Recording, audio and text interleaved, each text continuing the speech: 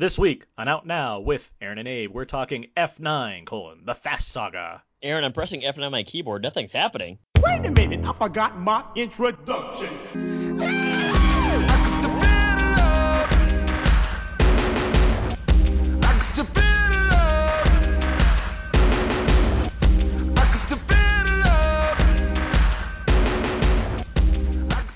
We are now recording, and this is Out Now with Aaron and Abe. I am Aaron, and as always, this is Abe. Hello, hi. Out Now is a film podcast where Abe and I discuss new movies weekly. We dig into movies via mostly spoiler-free review, the occasional commentary track, or some other fun movie topic. This is episode 457. You got to that in a quarter mile. Yeah, that's pretty good. Well, Abe, have you heard of 10-second cars? Mm-mm. This is a 2-second podcast, let me tell you right now. Oh, and you can find more stuff right now. Yeah, that's it. That's the show. Thanks. What are we doing? This week, 457, we are talking about F9: The Fast Saga. The 9th entry in the Fast Prime series / 10th entry in the overall Fast and Furious franchise. Mm-hmm. And also the 10th film in a franchise consisting of both a film, a Universal ride, a animated series, of course, and probably multiple video games. I don't know why I need to clarify all that, but I did, and now we have to I live don't know with why it. either, but now I know more than I knew before. Well, there's 4 seasons of that animated series, by the way. I've seen all of them. But joining us to discuss F9: The Fast Saga, we have from the Too Fast, Too Forever podcast and a founding member of the Cage Club Podcast Network, ready for a family barbecue, it's Joey Lewandowski. Hello there. Hello. Thank you for having, and thank you for respecting Hobbs and Shaw enough to lump it in. I've seen too many people say there's only 9 movies, and I'm like, no, there's not. There's 10. So thank you for that, and also for respecting Spy Racers, I guess. Of course.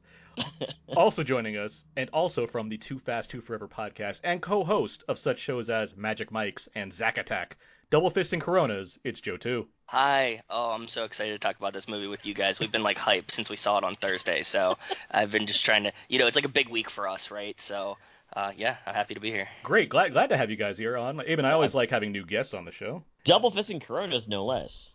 Yeah, that's just That's how they roll. Joe's gonna be drunk by the time that we're like at Quickies. Do you get I don't drunk think off you know how Coronas? much Joe's been drunk since you started talking to him. It's Yes, the whole- exactly.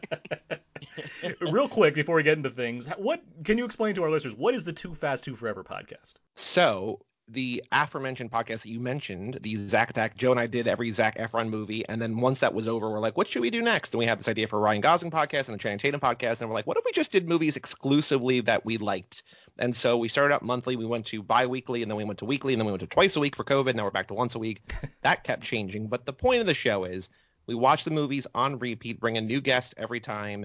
In between the Fast and Furious movies, we watch what we call pit stops, which are just other movies that are related. Like right now, we're watching modern car movies, defining modern as any car movie that's come out since the first movie. So anything since 2001. So we're doing, like we just did Bumblebee, like later this month we're going to do Fury Road, we're going to do Baby Drivers. And so even though they don't have anything to do with the Fast and Furious movies per se, they're tangentially related, and like we like to see how we can connect them with the quote unquote the fast connections, like what the thematic and the plot connections and conventions Trademark and everything that interlock between the two. Well, I'd like to think that John Cena's character Jacob, when he was working for Mr. Nobody, slight spoilers, that's part of the Bumblebee universe right there. Exactly. Yeah, that's what we were saying. And also, yes, so this lap, and this is a preview for you, Aaron. Yes, sorry, I forgot who was going to join us for a second. Also, like two guys named with the first letter A, and then we have 2 Joes. Like I know it's all messy. Synergy. It's all very messy. But Aaron, when you join us for Tokyo, when you join us for Tokyo Drift, get in your mind now, we're playing a game this lap. Where was Jacob while this movie was going on? Okay. So like Tokyo Drift is a different thing where like none of our people are really in it. It's all new people, but you just keep an eye out. Like, where is Jacob? Like, could he be in Tokyo? Why would he be in Tokyo? Now we know about him. He could be anywhere at any point. So just, keep that in mind. That is something I've already been considering as far as the reshaping of our Fast universe based on this film. But we're gonna introduced. I thought about everything. we're gonna get to all of that when we get to our main review. But first up, let's do some. Thank you for that description of the podcast. And yeah, Too Fast, Too Forever. That's available everywhere you can find podcasts as well. So it's a fun show. Friend of the show, Mark Hoffmeyer, was just on it a couple weeks ago. Yeah, Mark's great. Mark had I don't want to like put down our other guests, but like Mark was one of our best guests in a while. Like, he was so passionate and into it, and we just had a wildly long episode because he just kept being like, "Hey, let's talk about this amazing thing and this awesome thing and this fun thing and whatever." We're like, "Okay, cool." And then we talked about sharks for a while because that's what happens when you talk That's to what he Mark. loves. Just talk about You sharks. heard it here from Joey. Better than other guests. Okay, moving on. Quoted, confirmed. Quick show notes right here. First, speaking of all of this, our new commentary track is up, The Fast and the Furious. We talked about the first film in the Fast saga. We previously talked about Tokyo Drift and Too Fast and Furious. We tend to have a thing of not talking about the first film in these franchises before we actually do the first film. Regardless, that was this month's commentary track. It's a lot of fun. Abe, you were actually on this track, which was great too. It was a fun time. Listen to it. Yeah. Give us some feedback. Yeah, that would be great. That leads us to the next thing, because you can find that commentary on iTunes along with all of our other episodes, and you can go on there and you can give us a rating review, which would be great. No notes, but just feedback. Yeah. What if we had a list of notes? Things You're just we like, could do better. You guys can be punchier with like the jokes. Get better at that comedic timing that you've been harnessing for 11 years on this thing. All right, what else? Quick summer gamble update. Obviously, F9 opened this weekend. I believe all of us, with the exception, I believe, of Adam Gentry, friend of the show, picked F9 to be the #1 film at the worldwide box office for the summer. For the Joes, for you understand, we do a gamble every year where Abe and I, along with several guests, we predict what we think are going to be the top 10 highest grossing films of the summer. This year we're doing it for the worldwide box office, which makes it especially tricky. But yeah, Fast 9 opened, and we all pretty much assume it's going to be the biggest one worldwide, but we'll see what happens. But it opened domestically to 70 million, and it's worldwide is currently at like 400 million. So it's in pretty good shape right now as far as things go. Looking good. Yeah. Yeah.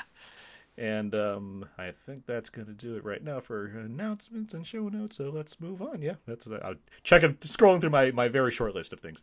All right, let's move on. Let's get to Out Now Quickies. Yeah. Each week at Out Now when we would talk about the quickies, Out Now Quickies. Fair Mike. That's just fun. Yeah. Pretty quick. You turned the NAS on. I could hear it. All right, so let's start with Joey. Joey, what other movies have you seen recently? So I've been rewatching a couple things. Some things that I loved and some things one thing I did not particularly love that I know that you guys covered. I looked it up, but I rewatched recently Knives Out, which I saw in theaters a couple years ago, and I did not listen to the episode. Did you guys like or dislike that movie? Because I think most people love that movie.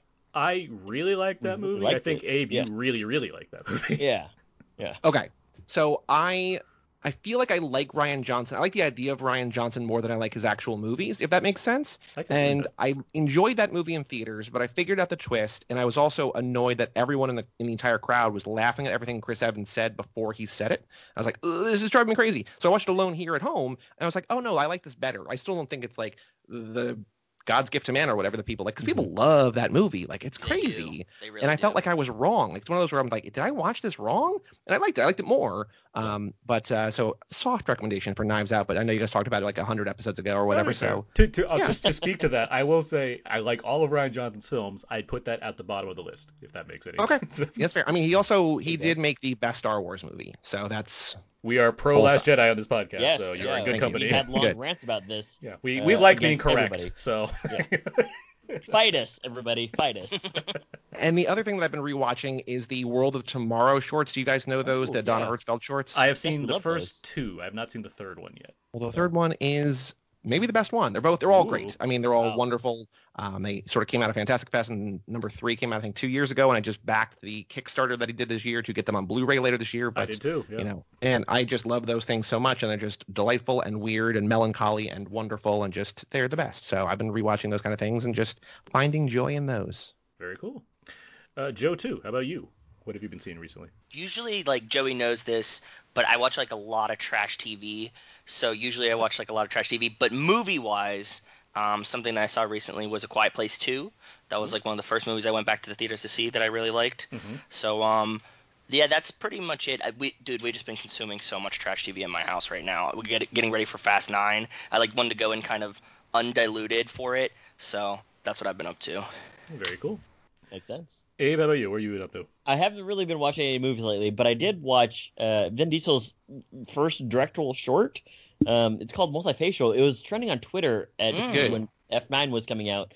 And I was like, oh, let me go check this out, because they had a scene in there. And I was like, this is actually a really strong first movie. And I was like, it's only 20 minutes long. It's on YouTube. You can check it out. But it's about Vin Diesel and how he's not dark enough, how he's too light or not light enough, and how he's trying to be a struggling actor in New York, and it's actually really well written. And I was like, this is very introspective, and it's very thoughtful about like how he fits into like the movie star, or the movies in Hollywood. The movies. And it's yeah, the movies. Sorry. And it actually like shows quite a bit of range for Vin Diesel. And I was like, I can see now where the appeal comes from, and where did it go for the rest of his movies. But it's really good to watch. 20 minutes, you won't regret it. Check it out. Well, so that was the thing. I don't know if you know the backstory, but that's the thing that Steven Spielberg saw and was like, you should be in Saving Private Ryan because you're that good in that thing. So yeah, that's an important little short. That was on my mind as well. It's like, you don't get ushered into a Spielberg film for no reason. Like that's what got him there. Mm-hmm. Because he did that, and he did another film too. He did like 2 movies before he became a Hollywood star. Which happened really quick. Like went from Saving Private Ryan to boom. You got Pitch Black, you got Fast and Furious, you got classic knockaround guys. Like all these things happen. Boiler Room. Yeah, he's quite a star now. He's probably holding Universal up by himself. Him and the dinosaurs. All right.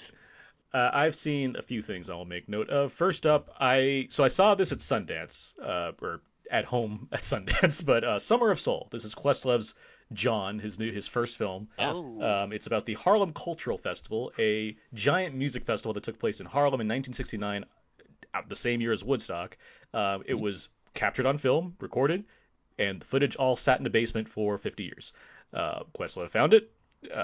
I assume there was some means as to why that happened, and assembled that into a documentary. It has a lot of footage from the concert, a lot of music footage from artists like Stevie Wonder, Gladys Knight and the Pips, Sly and the Famous Stone. Like there's a ton of popular artists from the day, as well as talking heads from some of the artists that were there, as well as some of the people that were attending that concert. It's a fantastic documentary. I saw it at Sundance. I saw it again because it premiered at the El Capitan Theater in LA, in Hollywood.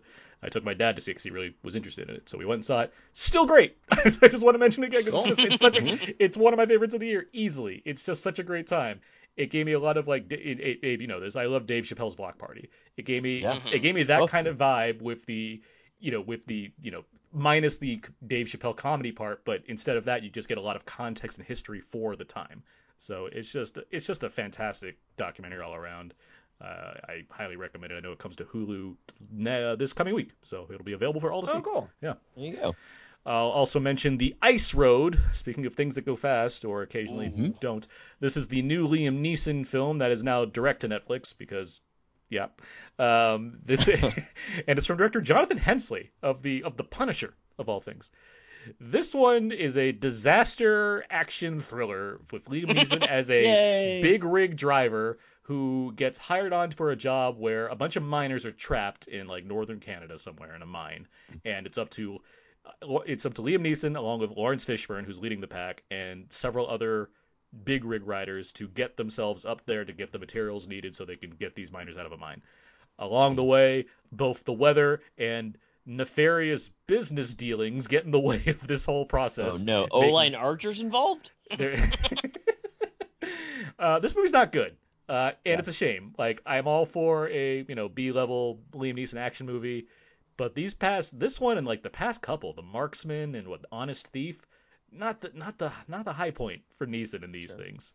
And it's not because of him. Like, he's doing the part. Like, it's even in these movies, I don't think he's phoning it in, but it's just like this could be. Does he have a Canadian accent in this movie? No, he's still playing Irish. He even says you can kiss my Irish ass at one point, and it's like, I mean, the conviction's there. I don't know. The rest of the movie was on that level.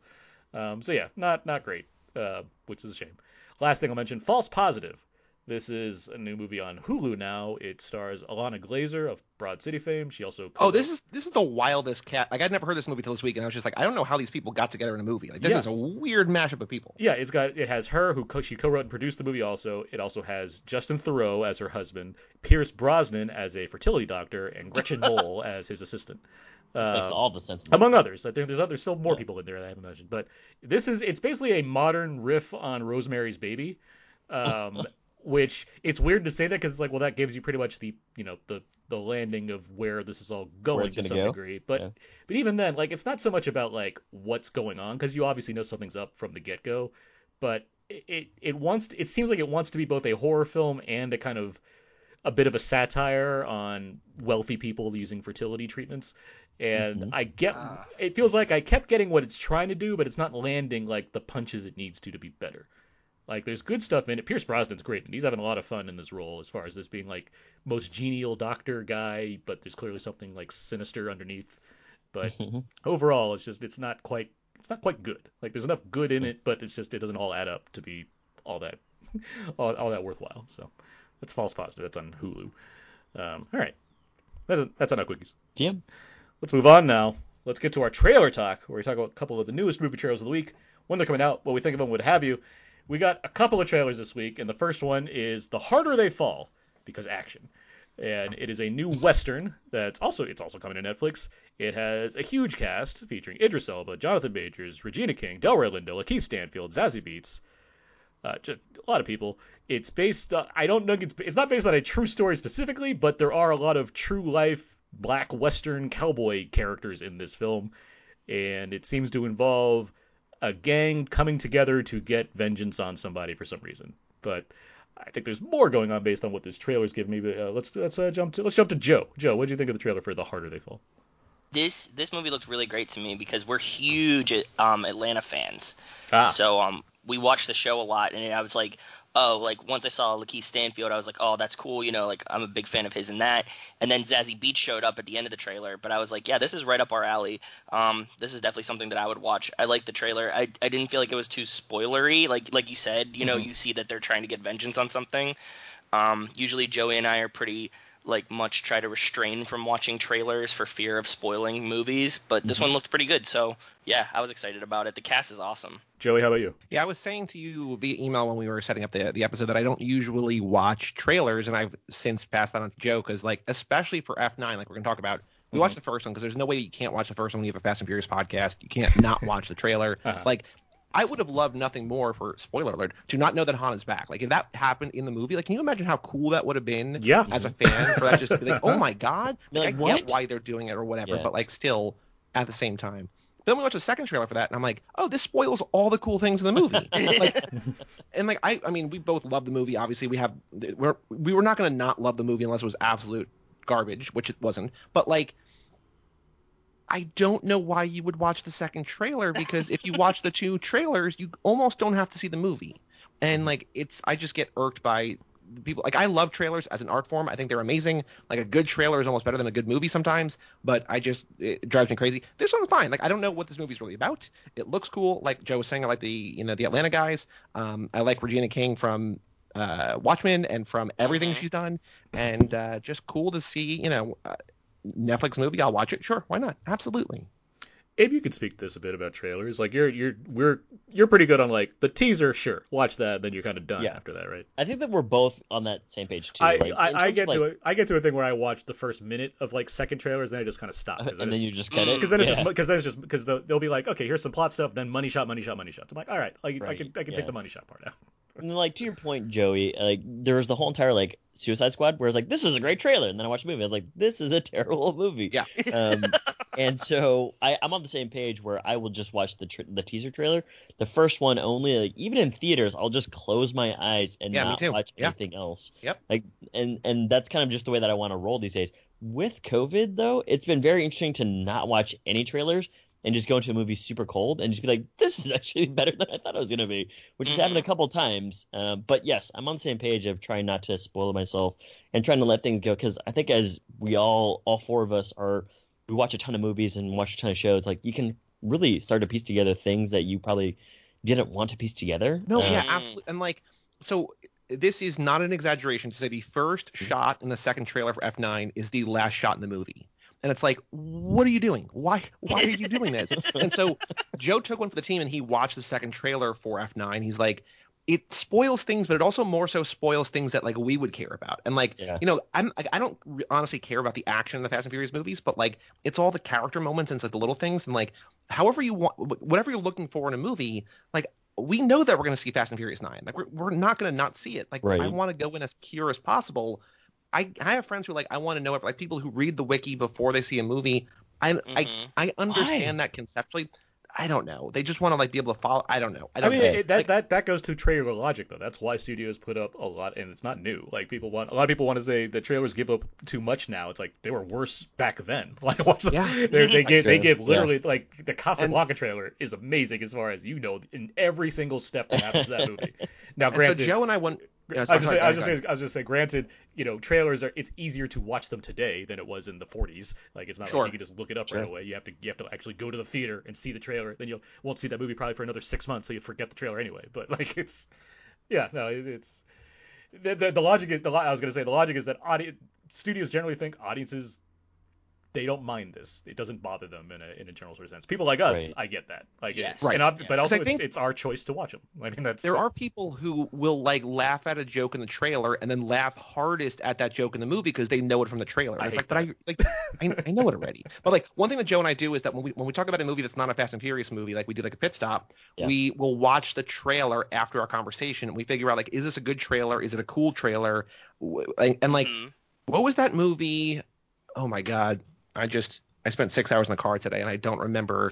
There was the movie that we watched, Joe, last year about the counterfeiter. Oh, To Live and Die in L.A. And we're like, holy shit, this trailer is like better than most movies that we've watched. And the movie rules, but the trailer was like, oh my God. And I don't know if it's a trailer that works for like mainstream America, especially mainstream America in the 80s when that movie came out, but like it's amazing. Like that's a work of art on its own. I'm just like, oh, okay, cool.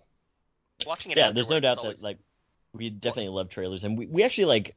Every so often, we'll just be like, that was a really good trailer. We'll ask each other, like, what trailer really stuck with us. There's a category for it for sure. So, Abe.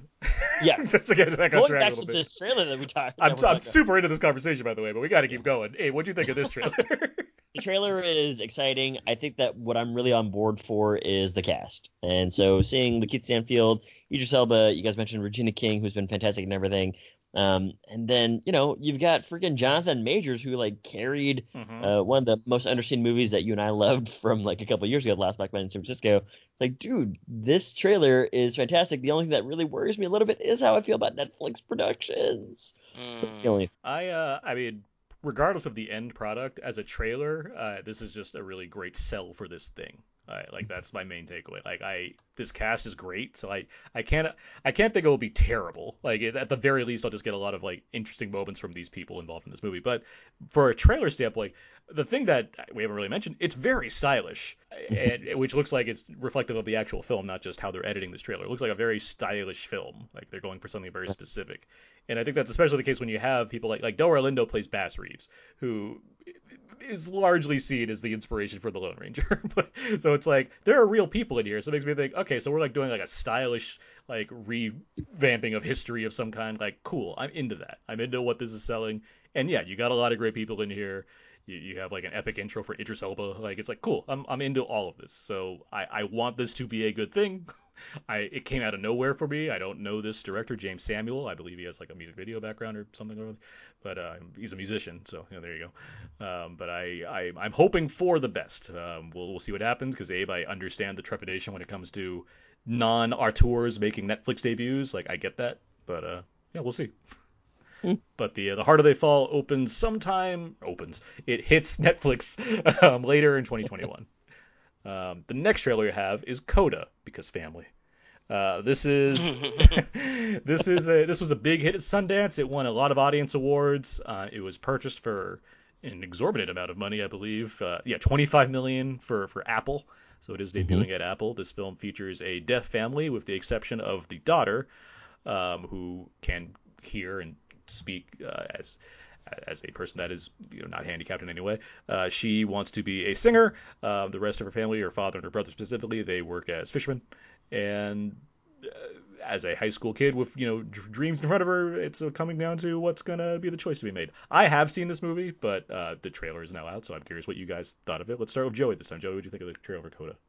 I was high on this movie coming out of Sundance because everybody was like, no, I have not seen it. I don't have the kind of access that you have. Oh, you're just aware of it. Okay. Excited about it, yes. Got it. I should rephrase it to say that I was excited about it because, like, it felt like Sundance was kind of like a weird thing this year because it was still in COVID, but, like, there were, like, 3 or 4 movies, including this one, that people were like, these are the ones you need to see. And I was like, okay, cool. But again, this is the sort of trailer thing. Like, I don't know that a trailer going back to the conversation before, could spoil a movie like this, really. So I didn't know what the plot was. I knew that she was a child of deaf adults, which is the CODA in the title.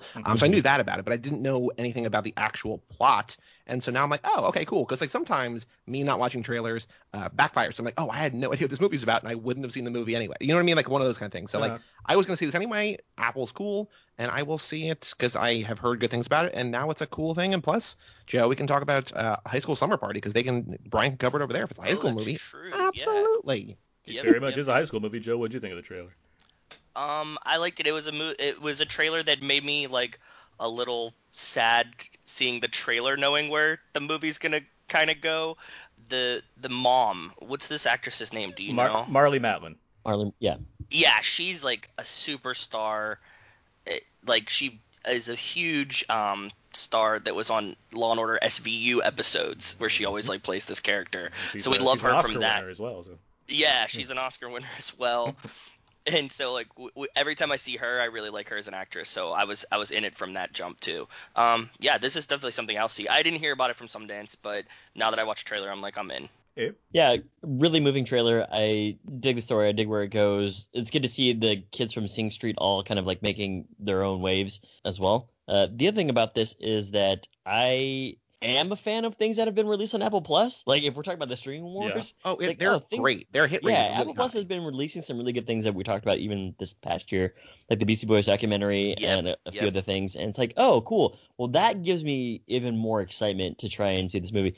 You guys have all said some really good things, or Aaron, you've seen it, so you've said some good things about it. But the other thing that I really want to pick up on is that there was a Google commercial from like 2 months ago. Go on. It was also about Coda, and it was a really moving commercial. And I was like, this commercial makes me feel things that I haven't felt since COVID started. And I was like, so related to just being a child of deaf adults, it's like, yes, this movie, I'm going to go see it. Yeah, I'm not going to add much. I'll just say that the movie certainly has a lot of appreciation for a lot of good reasons. There's a lot of things to look forward to as far as a nice emotional drama. So yeah, Coda arrives on Apple on August 13th, so later this summer. Nice. All right, we did it. we got through all that to lead up to this. Our review for F9: The Fast Saga. Y'all ever thought about the wild missions we've been on? We've taken out planes, trains, tanks. I'm not going to even think about the submarine. And now we got cars flying in the air? Who is he? Jacob is Dom's brother. Been a long time, Dom. Little brother. You always say never turn your back on family, but you turned your back on me. Now your little family is in my world. That should have been some of the trailer for F9, The Fast Saga. This is a reunion film in more ways than one. For one thing, we are back with Dom and his familia, following a detour spent with Hobbs and Shaw. We also have the return of director Justin Lin, who helmed Tokyo Drift, Fast and Furious, Fast 5, and Furious 6. And finally, this film sees the return for Dom's brother, Jacob, played by John Cena, who we are meeting for the first time. As it turns out, Dom's little brother is also an expert driver/criminal mastermind with a grudge. He's using Charlize Theron's Cypher as a means to capture some kind of crazy device that can ruin the world's economy or something. Regardless, Dom, Letty, Roman, and the gang find themselves once again functioning as the one family that can save the world. I'm going to go to you, Joey.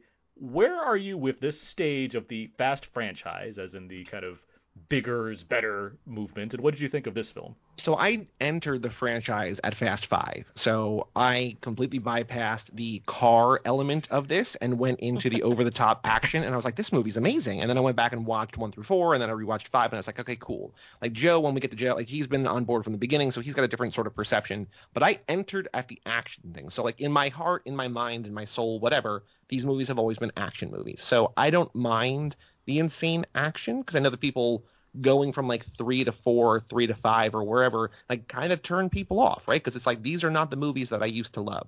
And I think objectively, if I can be, I think 5 is the best one in the franchise. Like, and I don't think that's close. I think it's as good of an action movie as almost anything for the past decade. So this is somewhat more reasonable and realistic and grounded, even though there are people that maybe go to space, ? Like, it's one of those things where it's like, this actually isn't kind of crazy. Like, there's other ones that have been crazier than this, and I love the movie. So just, I'm on board with everything. Okay. Joe, how about you? Yeah, I definitely was there and watched the full evolution of them going from car movies to action movies. This one was a really big summer blockbuster action movie, but at the same time, it felt like with the return. Well, I keep giving Justin Lin credit for it. I don't know how much credit he actually has for this, but I keep saying, like, with him coming back, it felt like they kind of found more of the heart that we had in some of the earlier ones. He's got a story by credit, so I guess he has something going on with that. Yes, he did write part of this one. We were talking about that. He was involved in the writing in this one. I think that 8 kind of seemed a little convoluted, so like for them to kind of revert back to that feel in 9 and give us a lot more of these like family elements and stuff like that the fans wanted, that I wanted as a fan, felt really nice. And this is probably it's inching into its way up to like one of my top 4 favorite Fast and the Furious movies, which says a lot because we love all of these movies a lot.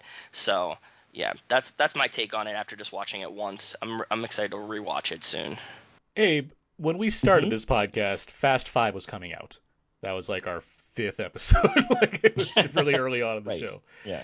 And as I recall, your initial thing was like, yeah, all right, there's another one of these, but you weren't necessarily excited. Then we saw Fast 5. I was like really like anti Fast and Furious, not because I disliked it, because it's like, well, where are we gonna go from here after we've had 4 of them? The only thing that it could do is go more absurd, a la Jason, a la Leprechaun, and then, much to my chagrin and much to Aaron's praise, is like Fast 5 was like one of the best movies I've ever seen, like in the last like decade. And I was like, holy shit, like where did this come from? And I with the Fast and Furious franchise, I've seen all of them. I started back in the day when the first one came out, and we just talked about it again as a commentary. And I've been on board with the movies.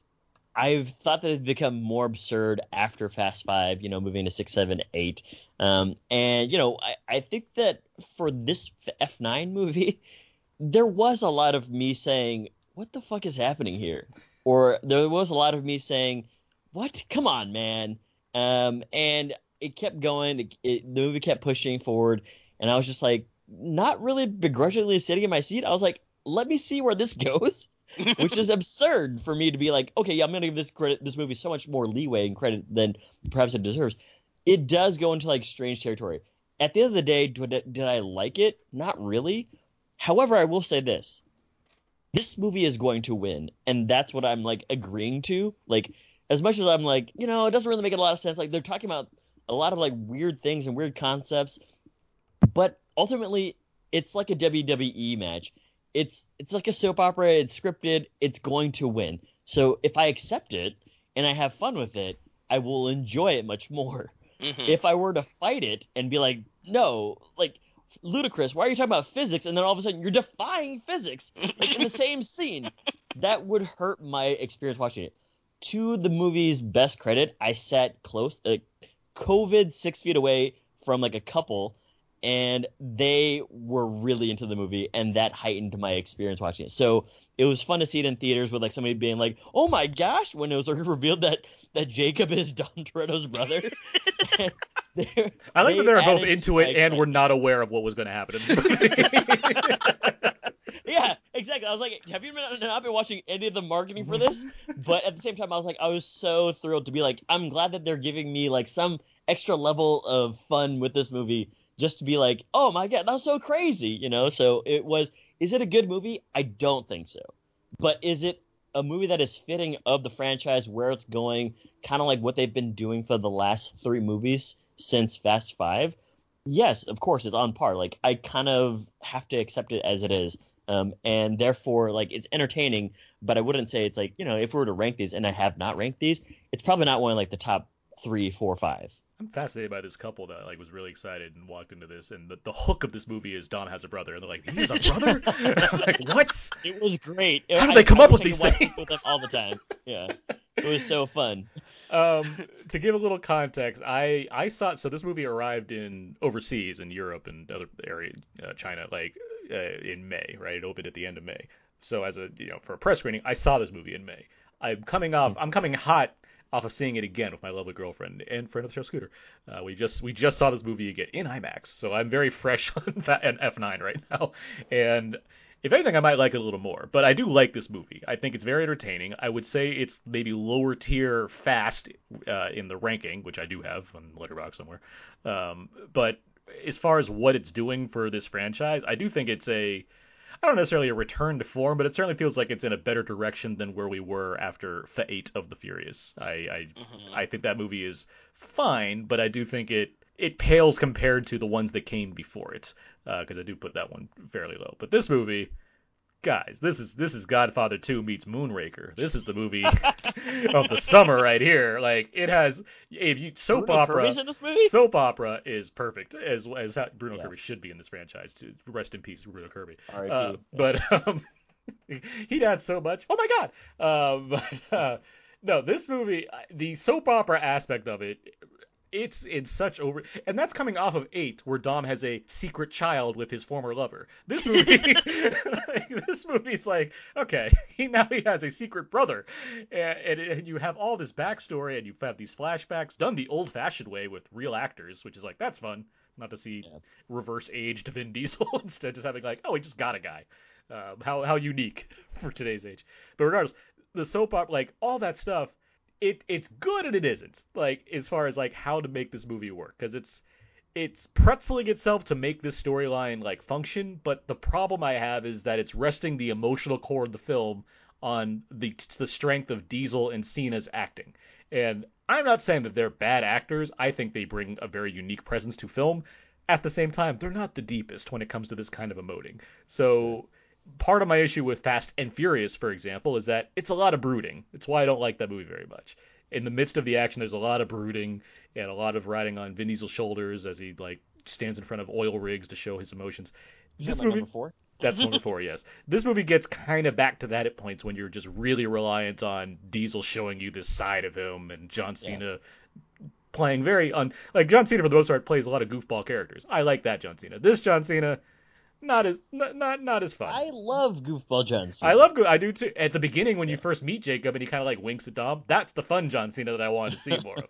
When he becomes like super serious and they're talking about their dad back and forth, it's like, this is my world now, Dom. I think we're gonna get that John Cena though. Like, if you compare this to The Rock joining Fast 5, right? And like, he is obviously a movie star with a capital M and a capital S, and that is the best movie in the franchise. But his character, like Hobbs in 5, is generic action military man.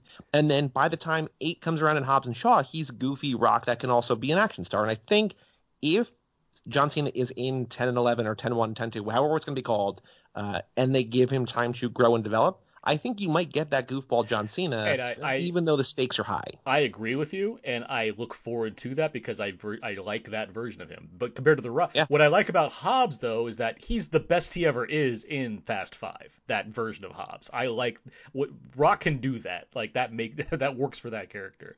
Where this Jacob guy, like, it's because it's a movie. It's F9. Like, I'm not too concerned with this. But regardless, it's not clicking with me so far. Like, if that's his evolution, cool, and I look forward to seeing that more. But for this movie specifically, it's like, all right, there's a lot of this, and it just wasn't the most exciting factor for me. That said, there's a lot of other things that I really like in this movie, starting with Tyrese, who I think is the MVP of, if not this movie, this franchise. Like, I think he's fantastic in this movie. I think he has a lot of fun. I think the writing of his jokes, I think, works out a lot better than some of the other ones. And there's a whole thing that maybe we'll get to later that I think works because of his reactions to it. And I find that to be, for a movie that goes to the ridiculous lengths that it does, the fact that it can make that part not be the silliest thing in this film to me is impressive. Outside of that, the action, a lot of great action here, and a lot of practical action here. There's obviously CG in this movie, but there's a lot of practical cars just being flung around the screen.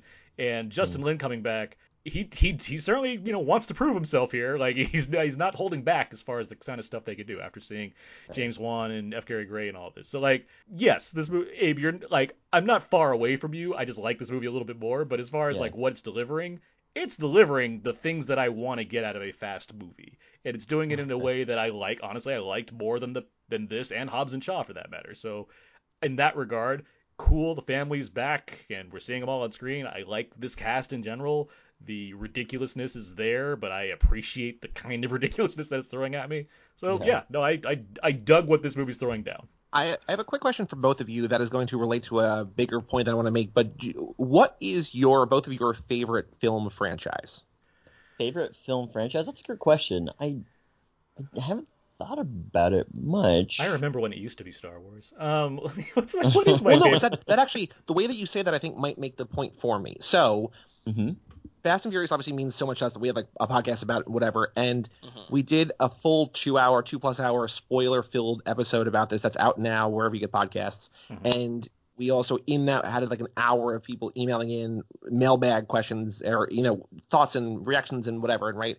And the overwhelming sense from our listeners who also like this franchise enough to listen to a podcast about it, right? Like it's just like that kind of devotion, but it felt like not only do they love the movie, but there was like a sense of relief, because I think that when you have an ongoing franchise like a Fast and Furious or a Star Wars, like there's something in the back of your mind where it's like if this is bad, this could make me like everything that came before it a little bit less, sort of.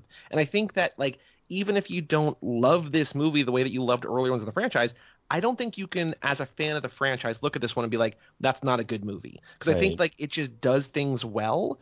And I think that there's just a sense of relief that like if you're a huge Star Wars person, you're like, oh, like this one, I don't like this one. And like it makes you start thinking like, well, did I like the other ones too? Like it's just like kind of like sort of like weird retrofitting. Like we didn't really like Fate, but then when Charlize was going to be in this movie, we're like, oh, well maybe we're gonna like Fate better because like it'll do more with her character. And like this kind of didn't, but also maybe a future movie. Who knows, right? So yeah, I don't know. It's weird that you like the way that works out too is kind of like what I was mentioning is, if you think too much about it and you're not really on board with it, then you start fighting with yourself as to say, was I wrong about the other ones? Like, and you're probably not. Like, you as a viewer are probably not. You do like the Star Wars franchise. You do like the Star Trek series. You do like whatever franchise you're talking about. There are just some that are better than others. And so, like, with that being said, like, your enjoyment of it has to really come from a place of you kind of have to give it a rest. Like, I think that, the Transformers series is not very good at all. But I think that just objectively they're not. But hey, man, peace be with you if you love all of them. You know what I mean? Like if you believe that robots helped King Arthur out, great. But that's like I'm not hearing evidence that they didn't. This is true. Yeah, there's no contradictory evidence that they're. That show me they weren't there, and I'll go along with your crazy idea. There was oil found in London. Yeah. So, no, but I think that for this one, it's exactly what you're saying. Like I there's so many things. Like I can't actually say things about this movie that don't sound like nitpicks. Aaron mentioned like great flashback sequences. There are so many flashback sequences. I said there are many. There's flashback. I'm not gonna call them great. Classically filmed flashback sequences, but they're actually two versions of young Dom, two versions of young Jacob, and two versions of their dad, which is hilarious because I was like, is that supposed to be their dad? Because one of them is way buffer than the other one. And like I'm just watching this, and I was like, wait, when did Jacob grow to be tall and be like huge? Like seeing John Cena against Vin Diesel on the screen. Yeah, I'm sure he's got like growth spurts going on. He's a teenager. He's doing grow. Yeah. But it's just like there's just so many things. I'm like, I could nitpick this to death, and that's kind of how I feel about the movie. But yes, there are fun things. Like I will say honestly, like the world that we've been given that has been created here. Aaron, we've been on a roll now for like 3 weeks now, talking about movies with no real bad guy that are just like movies where it's like, no, it's all about family fun and whatever else. Like maybe not so much fun, but there are just a plethora of characters that we go to. I love the little pop-up from who's the queen herself? Helen Mirren. Helen Mirren. I was like, this is a fun little segment that we're going on. This movie has more cameos than a Muppet movie. Like there are so many like people throughout this film that are from the. I like the fact that there's just a big enough universe for you to constantly like supply characters that are from previous films. Like especially like the Tokyo Drift cast, which I love that they just became like science rocket geeks. Like that was their journey. They all hang out together just on an airfield. They grew up to be Greek. But they grew up to be I geeks also that love love that rockets. Justin Lin is like, you know what? I might make a crossover between this and Better Luck Tomorrow. And it's like, fantastic, because Virgil and Sun Kang are cousins in that movie. But with all that being said, that there's just like a lot going on here. And, you know, Joey, to your point, how you feel about a franchise really will make you view it differently. And so that's why I can't really be super hard on this, because I know that objectively it's probably not the best movie. The script is not very good. Like, the plot points are very incoherent at times. Like, the action sort of leads up to something else that doesn't really make a whole lot of sense. The physics of it don't work. The science of it doesn't make any sense. However, it is what it is. I'll say this about you want to mention physics, and the thing that I understand. I had to throw that out in F6. The thing that it's not about throwing it out. It's the movie's consistent to itself. That's what matters. It doesn't break the movie's own rules. Like, the logic that's applied to throughout the series still applies to this series. Reality doesn't matter, because then you can apply that to any movie where reality doesn't matter. But as far as these films go, the physics within the Fast universe has never betrayed itself, so it would seem, and that's, as much as that matters to me, which it really doesn't. Like, that's kind of how I keep running along with what to say about it. Let's get to more things. What else is going on? I actually want to ask you guys a question here. You know, Aaron, we talked about Leon and how his lack of presence in the field. There's no young Leon either. I noticed that this time also. Yeah. I watched it again. Young Leon, really? Yeah, they have young Jesse. They have young Vince. They have young Jesse. They have young Letty and like young Mia. They have they have everyone but Leon. So now I really am wondering if they just had some beef with Johnny Strong. Johnny Strong and Vin Diesel? Yeah, that's weird. But I think that Leon was they kind of hinted at the first one that Leon showed up much later. So maybe it's kind of like that situation that he just wasn't there yet. It's just funny that they could have made the choice to have him and they chose not to. There's very little story to indicate that this is a necessity that we don't have this guy in the movie, and they chose not to do it. That's gonna be the best spin-off, the Leon Chronicles. The Leon series. Well, I do have a question for you guys in terms of where this goes. Is, this is basically, this movie has sort of exemplified that this franchise can do whatever it wants. So is there an end to this? Joe, you mentioned 10, 11, and maybe even additional spinoffs. Does this at some point just be okay, we're just gonna go straight to video? I feel like they have an end. I feel I think that part of the press this time was Justin Lin saying he's kind of building to the end, and Vin saying that we're gonna wrap it up. Maybe not spinoffs and stuff, those will always continue. The Fast and Furious franchise is going to go on forever, right? They're always going to make new things. We have 4 seasons of Spy Racers that came out in the past year and a half. So they're always going to have stuff to make. But I think that they're really working towards an end of this core main franchise. And I think that they can get there. They're certainly positioning Charlize Theron as the Thanos of the Fast universe. It seems like she's... Well, Joe has a bigger, different theory, which I don't know if we want to say, if we want to keep it largely spoiler free, but it does seem like that is what's happening. But there's also maybe something even more nefarious at play. But also we thought Hobbs and Shaw does hint at that as well. So that's an interesting thing. I'm gonna have to ask you guys off mic about that. Sure. But yeah, I guess you guys have answered it. So if the directors and the people involved have said this does end, fantastic. Because as much as I like watching these movies and as much as I like watching them with audience members, at some point I do have to say where does this go? I don't I actually like the way that they sort of, and they also respectfully keep Brian in this movie. But that character, they're just no, he chose a different pathway. He chose a different life. Right. Yeah. Well, that's the end. Let's move back. Let's move back before we talk about what's next. Let's talk about the movie. Yeah, of course. I mentioned a lot about John Cena, but what did you guys think of adding this kind of retconned in family member to everything to make everything more difficult for Dom? We talked about it sort of in the earlier part of the show, but now it makes me think about where he's been and what scenes he's actually in all of the previous ones. I was that makes sense. Yeah. But yes, I don't have a real problem with it because, as you mentioned, Aaron, there's all of a sudden Vin Diesel's character Dom has a son, and it is what it is. It actually adds a little bit more fun to it, but again, we're past anything that is a grounded storyline, so to say, and we're definitely in soap opera territory. So if whatever, I don't know, whoever, again, Leon decides to show back up, or Jesse, for that matter. Jesse dies. It's just like, I'm still alive. I've been hanging out in, Portugal. It's like, that would make a lot of sense. So, yeah. Joey, you mentioned how you're more into it because of the character beats and what have you than the action. What did you think of how the story kind of circled around ideas to make new things possible for the family? Yeah, so if we go back to 8 for a second, right? Like, because I know you're like, hey, we're talking about the end of the movie. Well, I'm talking about it before it even begins. So I'm still not talking about the actual movie when we talk about, but I'm gonna get there. In like Fate, like I feel like Fate betrayed a lot of people because it's like, well, Dom would never go against the family. Well, it's like, why would he go against the family? It's for other family, for more family, whatever, right? But like that movie feels like it hits a sour note because it doesn't feel genuine. This feels better, I think. I also don't think that they really explain a lot about Jacob's backstory. Like they kind of like a sentence or two of like how he fits in, but it's kind of enough. But it's also just like the thing that you kind of think might happen kind of happens too. It's just I wish that we had more of him, like more like I don't know, like the flashback They're leaving stuff. The out though. They're leaving the out to give us more of him next time. Yes. And what I do think works really incredibly well is the flashback stuff.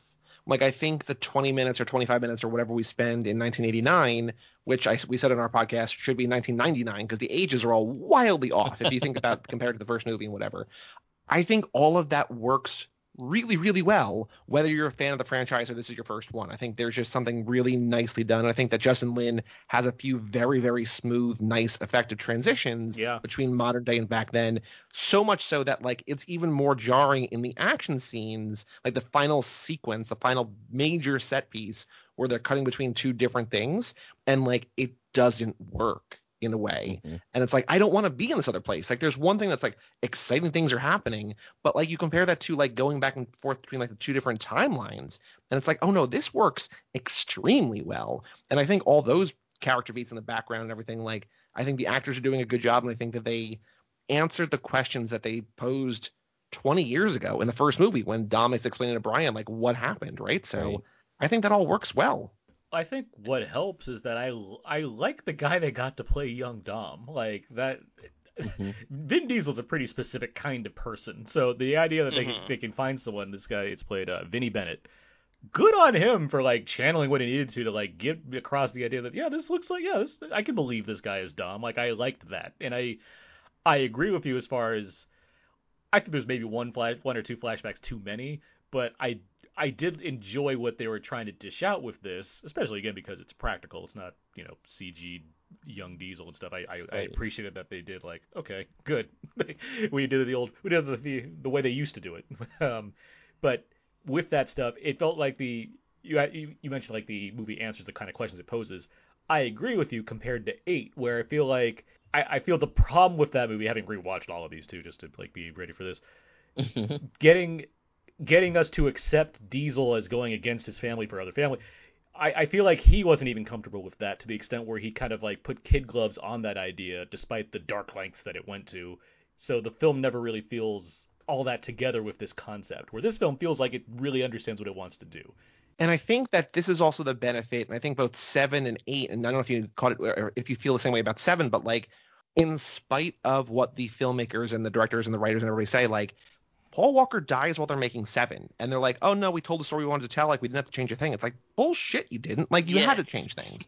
So like I think whether they have a germ of an idea for 8, like whether the whole baby thing was meant to always be in there, but maybe it was gonna be Brian and Mia somehow, and they're like, well, we have this idea, like let's just have it be Dom or whatever, right? Just like it doesn't quite work. But I feel there's been enough time that has elapsed since that happened that they're now, especially with the finish line in sight with like 2 more movies after this in the main franchise, they can kind of like, instead of just like going wider and wider, they can be like, okay, how do we narrow in on like a cohesive ending that'll be narratively satisfying over the span of like 25 years of the franchise or whatever. Yeah, and So when it comes to this story, and I like Seven quite a bit, I do think it pulls off well. A special achievement award could have been awarded to James Wan for making that still work despite everything that's happening. But Right. with this one, and again, this is a movie that I don't put high in the ranking for. It's like in the lower 5 for me for the Fast Saga, but I still like it quite. It's like the high end of that lower 5. But regardless, what I think where I think it lacks in story, which mainly comes down to, Abe, you mentioned this, like the villains have like there's no like cohesive plot to what they're trying to accomplish beyond we have everything we need, including money, power, and people to work for us, but we need more, I guess. I No, don't. literally, they have everything. Like, yeah, There's like, the guy that's like, he my says dad it is multiple a times. Like, money's no object. I have everything you need. Like, Right. there's nowhere I could go that would be higher than where I am now. Anyway, I Right. also need this thing to go higher than where I am now. Like, it just doesn't. I don't understand. But regardless, um, when it comes to the germs of ideas for how to make something like this work on the grander scheme of things involving Dom and the family, yeah, I do think it gets that idea across well, and I think that's the benefit of something like this. Even though the portrayal of that from an emotional perspective, when it comes to the adult versions of these guys, it's not doing it for me as far as like how serious can I take this, because they want to play it very serious, where the movie around them Yeah, it's that's not kind of like the it's feeling not I at the got, same too. speed. It does feel tonally uneven at times because you mentioned Roman and Tej. Tej, and they're actually like comic relief in this movie, and then they cut back to Dom and everybody else. Like, this is a weird thing to feel because I feel as though Vin Diesel's like, no, Dom's a serious guy. And then everybody else is like, yeah, but this movie is like full of fun and flash, and we're gonna talk about how we never really die, and we might be superheroes. We literally might be superheroes with superhuman abilities. Abe, you And mentioned this Dom is on like, the commentary. Like, Diesel used to be more fun in the Fast yeah, and he Furious used to franchise. have like more flash and fun, and now he's like What'd you very put in like, that sandwich? Like, yeah. that's a good lines. And then now he's like, put Lil B in the bunker. But there's just like a lot of strange tonal unevenness, which it doesn't really take away, but it also just feels as though I mean, the example that I can point to that you guys would all get to is like, there's a point where like Vin Diesel decides to like kill a bunch of people, and I'm like, this feels like a different movie altogether. By the way, Like, presumably, because I just watched this, I was thinking about this. Presumably, after he kills all these people, they're still like in the hangout where where all this yes, happened. I So thought like, we're all the dead bodies. so like while Vin Diesel and Letty and everybody are planning their next mission, there's presumably just like a stack of 50 bodies in the next room over Yeah, the like, place. where's all the blood splatter and all the dead bodies here? But no, there's like a weird tonal unevenness to the movie, and I again, it is what it is. You just roll with it. Let me go back to Joe, because Joe, you're saying you're as you've seen it once so far, you're putting it fairly high in this. Where are the highlights for you that are making this like escalate so high as far as the Fast Saga goes? I really, really like the character development that we get here. I do like that they did do like flashbacks and give us perspective, because we always have these questions as fans, and as we're rewatching them, like, what actually happened to Dom's dad? How did this play out? Things like that. So for it to answer stuff like that, and the other thing, like, one of the things we were really nervous about is sometimes that they like to add a lot of characters to these movies and expand them, and there's like, in 7 and 8 we kind of feel like they're starting to reach the peak of the family, like to the point where I'm like, you're gonna need to kill some people off at some point. Like, there's just too many people here. But the idea of them bringing back characters that we like from Tokyo Drift doesn't feel like they're expanding the family, because they still exist as like their own kind of bubble. Like, even to the point where in the movie they're like, who's Dom Toretto? Like, they don't know. Like, it's separate from that. So the addition of cameos as opposed to adding a ton of new core family members feels like the right way that they did this. Like, having Helen Mirren come in, but just for a scene, because we like Helen Mirren. I want her to be in all these movies. It's cool to see her. It doesn't really matter to the plot of the movie, but like, yeah, still, like, as a fan, you're like, if you have Helen Mirren and you had her in the last ones, like, add her back. Like, we're never gonna say no to that. So yes, Joey said it earlier. There's a lot of like relief in this. That there's things that I was worried about them doing that they didn't do. That I'm like, okay, that's why it feels so good to me. These are the action sequences are good. They're fun, and I think that you were saying that there's like a bad guy, they just need a bad guy thing. I always have a problem with 8 because I really don't know what Cypher's trying to do there. Like I never know what her end game is in that movie. It doesn't feel, at least in this I'd one. argue this applies to 6 through 9, where all of them just want a thing that'll give them power to do something else. Yes. Like Luke Evans has a thing. Jaimon Hansu wants a thing for some reason. Cypher wants a thing. Like they all just want some random MacGuffin. That ultimately, what does that mean when you seem to have everything you want already? Yeah, but making it like a tangible physical object was just easier to follow in like story wise. Okay, yeah, like where, I see what you're saying. Yeah. When they're saying it's like more of like a concept or like even like God's eye, right? Like it's just like an idea or something in the cloud. Like for them to have like this fucking orb to be like that's what we're trying to get. An orb powered by biometrics. Yes, exactly. Yeah. Yeah. Like at least that you're like okay, like they're following this thing, right? Like that's what they're trying to get. So yeah, it worked. And for us waiting for so long, I was like, oh man, they could have taken so many different directions. But the other idea of them acknowledging that Brian still exists in this universe, but not having to like forcefully put him throughout the movie was nice. Like for them to just be like, yeah, Brian's still here. Like he didn't leave the Fastiverse. He just is doing something else now. I'm glad we didn't have scenes of like Jordana Brewster being like on the phone, like, yeah, I was just talking to Brian. He's fine. Same. The kids are having peanut butter sandwiches. We're fine. good. Like, thanks, Brian. Like goodbye. One love line, you. like one line is all we needed. We don't need to keep reminding everyone that he's not there. Right. That works. So yeah, it's a culmination of all of those relief factors. So it sounds it sounds like a lot of this comes from the fact that just 8 was going in a direction you weren't fond of, where this one seems to be moving things back in a way you're more responsive to. I agree. And like we were saying, that you can see the narrow trajectory that they're getting to an end. Like I can kind of make logical jumps of like where this might go, and that is comforting too. Let's talk about the other big thing that happened, justice for Han, to some extent at least, because the return of Sung Kang is obviously a big factor of the marketing, therefore not much of a spoiler, although I agree with you, it would have been something to be like, oh, this happened, great, that's wonderful to see for the first time in the theater. But regardless, what did you guys think of the kind of explanation and the presence of Han Solo back in this franchise? I mean, I would disagree. I don't think we got justice for Han. We were sort of joking about this because like the tagline for this movie is justice is coming, and like justice is still coming. Like we didn't get justice. He's just not dead. So is that justice? I don't know that that's justice. And I'm not really sure like what his pivotal plot role is aside from like what they're trying to accomplish in this movie by itself.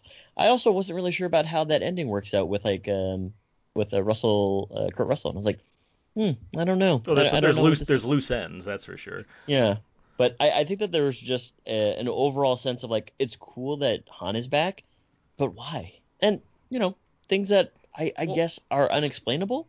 So Justin Lin said that he's back because after he left the franchise, they like fucked with the character too much, and he's like, this is Last Jedi better. And also Rise of Skywalker. Got it. Yeah, I mean, fucked with which character though? Because he died in 6. Well, I think it was more so with Shaw. Spoilers for previous movies that like Statham kills him in the credits in 6. Statham is against Dom in 7. By the end of 8, he's part of the family, and so I think it's not that. Because you're right, Justin Lin in his movie, the character dies, but it's like the guy who killed him is now like a friend of yours. You call on for favors, like that doesn't feel right. Yeah, so we all agree with that. That's what Justice for Han is. That's the whole point of it. Yeah. And so I think it's kind of dumb that he just crawled out because like we have like all these like wild narratives of like how he survived. Like could he be robotic? Could it be this? Could it be that? Whatever. Could it be his twin? Like, it's the simplest thing. He just wasn't in the car when it exploded, right? Like he just got out. And there's more to it that I won't spoil now, whatever, right? But like it's just like, oh no, he just wasn't in the car. And so when 6 rewrote the end of 3, it's like, oh, but that's kind of a cool thing. Okay, I'm here. I can see what's going. And then like this rewrites it again. It's just like, yeah, sure, whatever. I don't care. It's fine. Okay, cool. Yeah, sure. I think the reason he's back is because he's cheaper than Gal Gadot. I think that's they're not gonna get her back. I don't. They definitively said that she's gone in this movie. We don't know. I mean, you never know. There's plenty of room for her to arrive back in this franchise. She shows up as a curator of a museum in London. Yeah, that's how it goes. Wearing a very fancy dress to get dust everywhere. Yeah, to go to work. Vin Diesel's shirt stayed pretty clean throughout. My lovely girlfriend pointed this out as well. His shirt stayed pretty white throughout this whole movie. There's a lot of absurdities in this movie, and I will say that with no hesitation in my voice. There's a lot of absurdities. Let me just show up to the jungles of Mexico that are being, or I don't know where they are, the jungles of whatever country. It's in Mexico. In Mexico, with a white T-shirt on and jeans, with a shotgun, and everybody else just has like small arms fire against a paramilitary. I'll say this right now. I just rewatched the Indiana Jones trilogy quadrilogy, on 4K, which looks great, by the way. It's great 4K. Yeah. This jungle chase in this movie is leagues better than the jungle chase in Kingdom of the Crystal Skulls. Mainly because it's largely practical. Once again, like there's so much stuff happening. And it all registers. There's cars being blown up constantly. There's jumps being like all these things are taking place. Whatever plot reason they're there, fine. But in terms of like, a really exciting opening action sequence for this film, I thought this was pretty fantastic. Like it has a lot of moving parts. Obviously, there's a bunch of different characters. It concludes with not just John Cena getting magnet lifted out of the scenario, but then Dom and Letty Tarzan swinging their way across a giant gap between mountains in a car. Cars are the solution to everything in this entire franchise, which is still wonderful. Pretty much. Yeah. But like all of that stuff, I ate it up. Like even Roman has like a great couple action beats throughout the jungle. He does, yeah, and questionable about how he survives them, and then he questions it himself, and you're just like, I guess I have to go with it. Let's put a pin in that. Let's put a pin in that part of the script because there's a lot of that running thread that I actually really enjoy. But as far as this action stuff goes at the beginning, I thought it was pretty terrific. And as far as like varying the locations in these movies and doing the globetrotting thing, this movie gets a workout as far as like going different places. Yes. I enjoyed that. Joe, did you have any thoughts on the kind of like the action side of this movie? I know you guys are big on the character stuff, but I think so. What I really appreciated, we talked about it on our long episode, was that the magnet car, it's in the trailer, right? Like you see a magnet car in the trailer, and you're like, I don't know how exactly this works. This looks crazy, but it also seems like the kind of thing that's like a one-off. And then to see how they implement it in this movie, and it feels, I guess, somewhat realistic, but also just done really well. Like it's implemented better in a bigger, different way than I was expecting it to, and I was really satisfied with how that all played out. This could have been like a really stupid single beat that they just like had a magnet at one point and it just happens. And even though we see you like mentioned it, the Jacob gets like magneted into the plane or drone, whatever. And we saw that there was going to be a magnet car in the thing, but like how that they were using it was interesting and new. And even though we had seen it in the trailer, I was still impressed by the through line of it and how it played into the film, and just like the little comical beats that they did with it too, to keep it as like a big action set piece. But then they also used the magnets in, many little joke parts of the movie that you're like, oh yeah, that works on both ends, and that thoughtfulness overall made it much better for me. Yeah. And as the downer guy on this episode, collateral damage. There are so many things that I was like, these people should all be dead right now, because some guy's shooting like a 50 caliber like machine gun at them, and they're just like driving on the streets. With all that being said, I was surprised by how many times that they used the magnets, which is not just like what you're saying, Joe, like a one-time gimmick. If they want to show people dying, they'd show people dying. As As far as I know, everyone was alive. Everyone's safe. Yeah. Every car that was parked on the road that got crashed into by Ramsey when she's driving the truck around, all empty cars. They all have the best insurance, and they're all empty cars. So right. It's yeah. okay. It felt like this time there was a lot more use of parked cars, right? Like a lot of times we see like these like races through the streets, and they hit like a lot of people that are like actually moving. And I was like cognizant when I was watching it this time that like a lot of the magnet stuff involved cars that were parked with like no one around, right? Like they're like, okay, look, we know we kill a lot of people, pedestrians all the time, but like this time they're specifically parked cars. It puts them into and the hero good news mode is that they didn't all say like, hey, let's go to the abandoned airfield to go fight these guys. I will say, it's not like the series doesn't try to like address these things. Like I remember like Fast 5 opens when they flip that giant prison bus, and the newscaster specifically says miraculously everyone okay. survived. Or even in Fast 6, like the whole point of them in that tank chase, the whole thing they say is we got to stop this tank because it's going to hurt people. Like they make a conscious effort to acknowledge the fact that we got to get these things away from the streets, like they are away from the civilian population. And with that in mind, I do like that they also have to be like, well, we had fucking zombie cars in 8 that were all over the place. How do we like continue the amount of vehicular destruction going on, as well as like it be like ensure some kind of level of safety? So they have to like counterbalance these things. It's takes a creative mind to come up with like it has to be hard, right? To do like for the 9th, 10th movie to like continue to find ways to make unique car-based action sequences that feel different from the last time around. Right. Well, I got a question actually, just on the character front, real quick. Did Owen Shaw get Leon or what?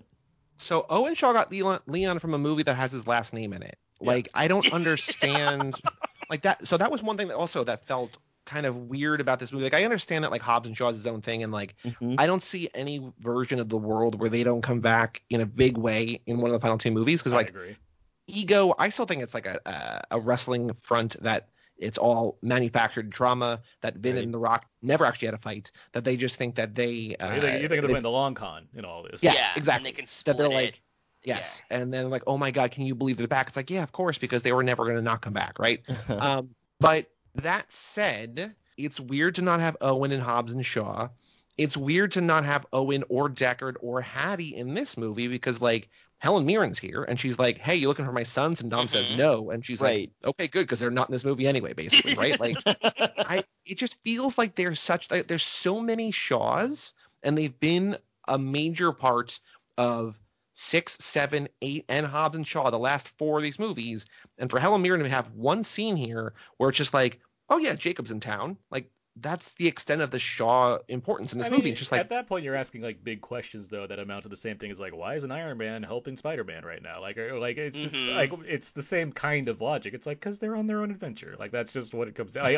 And realistically, it's because we can't pay all these actors to be in this thing, and we can't narratively make it make sense. Like I hear what you're saying. If like in this like utopian world where we can make all of our franchises incorporate every single character as conveniently as possible, sure. I'd love to be able to be like, oh yeah, there's Luke Evans hanging out over there reading a book about Gaston for some reason or something. Like that's great. Like cool. Like if it brings down your thoughts on the film, that's you. I get that. That's completely fine. I accept that. It's just like I can understand like them not trying to jam even in a movie where I've already acknowledged that they cameo every single actor. But not even so much like that they're gonna show up at one point. More just like, where is why is there no reference to them? Yeah, like did they just like that bothered me in Hobbs and Shaw? In the hospital? That bothered me in Hobbs and Shaw specifically because like we saw Rock's like mailman's uncle, but we can't see one other Shaw brother. Like it's like it's like I don't understand why we're leaving out the key the other key Shaw character that's well known. Like that bothered me in that movie. Because he's a great villain. That bothered me in that movie. This movie, it's like, this is pretty jammed, all right? Like, I don't know what else we'd be doing. Yeah, and again, not so much like in this movie, but just in the universe itself. I'm just like, oh, I wish that there's more Luke Evans, because it'd be nice to, like, see him again, because he's not dead. But, you know. Because there's even a point in this movie, where they're like, there's no one else out there to help us. It's like, yeah, there are. There's Hobbs, and there's Shaw, and there's the other Shaw, and, like, you call them in to, like, help you on the plane get the baby back in the last movie. Like, you can call them again. And then, like, Dom is like, we got to do this one on our own. It's like, no, you have other people. You have Rico and Tego. You have other people, or Leo and Santos now officially. Like, you have other people in the world who you have called in for help before. I get that you want to do it on your own. Like, it works. It's fine. But it's like, don't say that you don't know other people, because, like, we have other people. Like, they're in the wings if you have the space for them in the screenplay. I feel like Vin Diesel probably has an answer to that question, and it probably revolves around, we didn't want any of our family to get hurt. We're the ones that are here. We're the ones doing this mission. I'm not saying that's a good reason, but I feel like that'd probably be his, succinct way of wrapping up why we're only involving so many of us, even though this universe is bigger and broader than many people Sure. realize. Also, why Yeah. isn't Leo in this one? Like, we only get Don Omar, but we don't get the They other couldn't guy. afford the other. Yeah, they I couldn't. don't know. They To couldn't your split the point. check. I was like, I guess Don Omar's not really making music right now, so I guess maybe he's just like, yeah, I'll show up to make corn on the cob. It was funny though. They even address it though. Like that. Yeah. That was Yeah, these that is like on little restaurant now. things.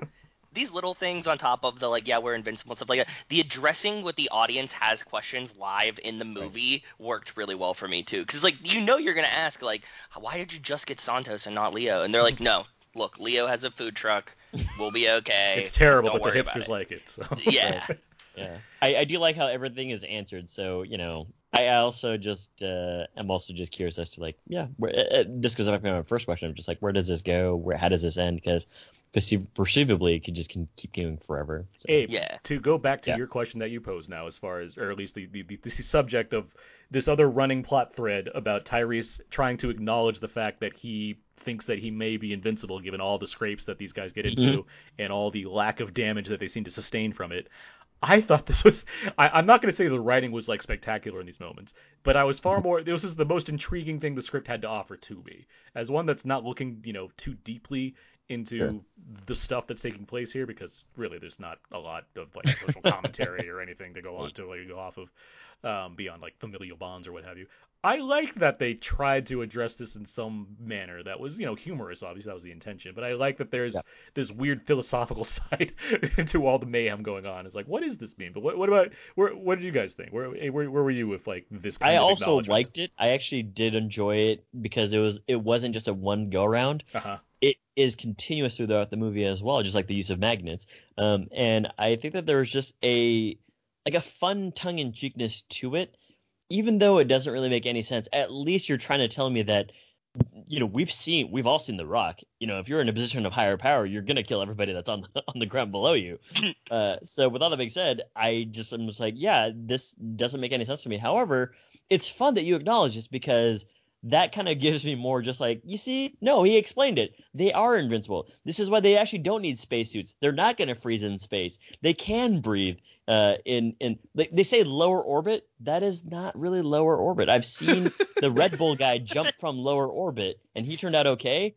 They are definitely in space. See, that's the thing too. Like, I thought we're going to talk about space in a second also now, guys. But that's the thing there was like, I assumed that this movie wouldn't be the one that goes to space, but they mentioned low orbit. It's like, oh, low orbit. Okay, so they'll be like cusping, and then the next one they go to space. That's been my assumption since Fast 5, that they go to space in the 10th movie. That just makes sense. Fast X. I'm telling you right. If they actually call it Fast X, by the way, I should win something. I've been saying that. I've been saying that for over a decade. They should call it Fast X, and we'll see what happens. But there's the whole push for fast 10-year seatbelts, right? Yeah, so but like that's that dumb. could be. I don't care how funny that sounds as a pun. Vin Diesel's not gonna be like, we're calling it Fast 10-year seatbelts. Fuck you. That's not gonna happen. But all roads led to that, though. But yeah, exactly. But yeah, you're not wrong, Abe. It's like, yeah, they go directly into space. Like, it's not some like, oh, we're hovering just above ground type of thing. Right. But regardless. But yeah, where are you guys on the Joes? on, Yeah, like, were you guys with the? I was Okay. nervous we were gonna get that. I thought that it was gonna be too tongue in cheek at the fans, because we've been saying they're gonna go to space. You guys have been saying that. We've been saying that. Like, that's ultimately where we need to go, right? Like, it all roads lead home here to space, and I was afraid that it was going to be just like a tongue-in-cheek thing, that they're just like, okay, guys, look, like, we just like went up in the air a little bit, like, there's your space, haha, and like the movie's kind of laughing at the audience. But no, they incorporated it well into the story that, like, this is what we need to do. There's a reason why we're going into space, bringing back the Tokyo Drift guys, and then having the full scene and letting it be Roman and Tej be like comedic relief in that action sequence felt better than what it could have been in my head. I was really scared that this was going to be something that was really corny, like the magnets. But I was like, with what they had and what we knew they were going to space, and because we wanted it, this was good. I liked it. Yeah, to take that to like specifically to the space conference. Like, I do think that we're talking with this whole invincible aspect. It does tie to the space thing as far as this kind of faith versus science thing, right? Like, that's kind of what they led to with all of this. And yeah, I accepted it well. I thought, okay, if we're gonna do this, we're gonna go to the final frontier for Fast and Furious. If there's a way to do that, I think the tone that they approached it with, and how much the time they spent with it, I think, ultimately worked out as well as it could for a film franchise such as this, and that's good enough for me, I guess, when it comes to space involved with the Fast and Furious franchise. Well, and the other thing that's nice about it is that without spoiling what actually happens in space, like they don't leave it in a way where it's like, well, we have to definitely go back there, right? Like if they never go back to space, that's also okay, right? Like it's just we did the thing, we went to space, you all wanted us to go to space, we did it respectfully, we did it somewhat realistically, but it's not like, all right, we set up the moon colony. Yeah, Now to Saturn to drive on the rings. Like right. That's not how rings work, Dom. I don't care.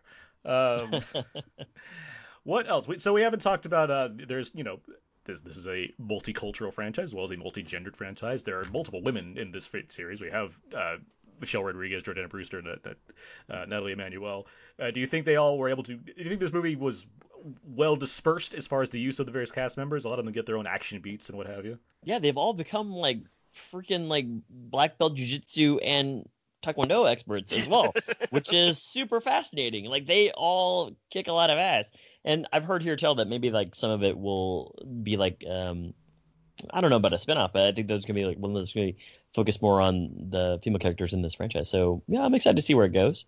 We thought like 2 years ago they had greenlit what we're calling the Letty Led sequel, because you mentioned in the like ever growing universe of the Fast and Furious, you said like probably multiple video games. Like there are like 8 or 9 video games. Like there are so many Fast and Furious video games. The most recent one that came out, I think, was that last year, Joe? I'm losing all sense of time. That was last year, right? Yeah.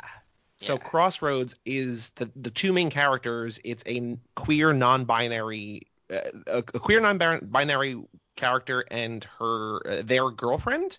And so we're trying to be inclusive by saying not the female led, but just like the Letty led, because you don't make a movie like that without Letty being at the helm. But like you have these characters from the video game that you could bring in, and then the cartoon, and then you have all these characters.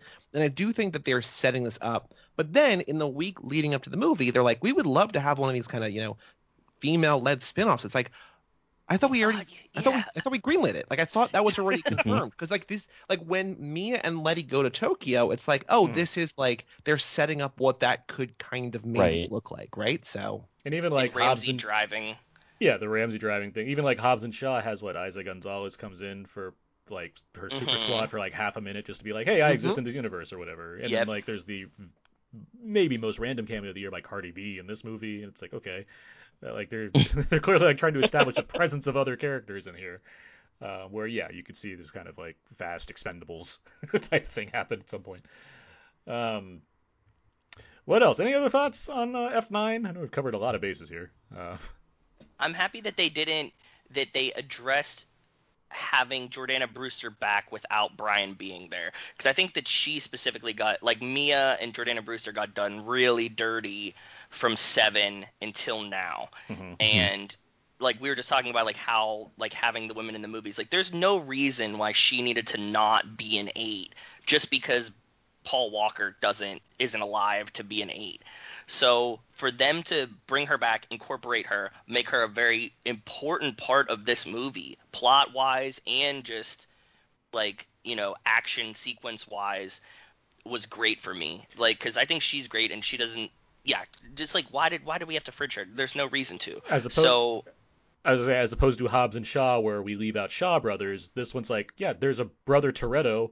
Makes sense to have the sister Toretto still in this movie. Yes. Well, and that was the thing. Like, I love Mia because we have a quiz that we've made on our show, like a BuzzFeed J14 style, like which Fast and Furious character are you?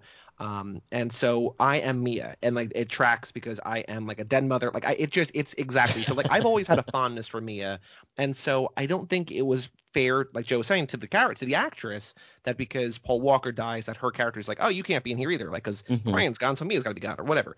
But we did not give her, and I won't say how, we did not give her the credit she deserved for like how she would factor into this narrative.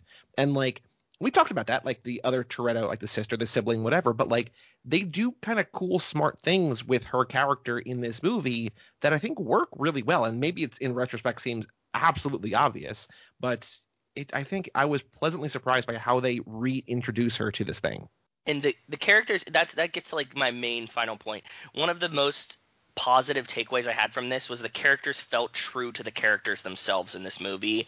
That like, you know, like we established that they're all superheroes and that everybody knows how to fight and everybody knows how to drive and stuff like that. But like Mia reacting to things like Mia felt good. Roman reacting to things like Roman does felt nice. And none of them felt super exaggerated this time.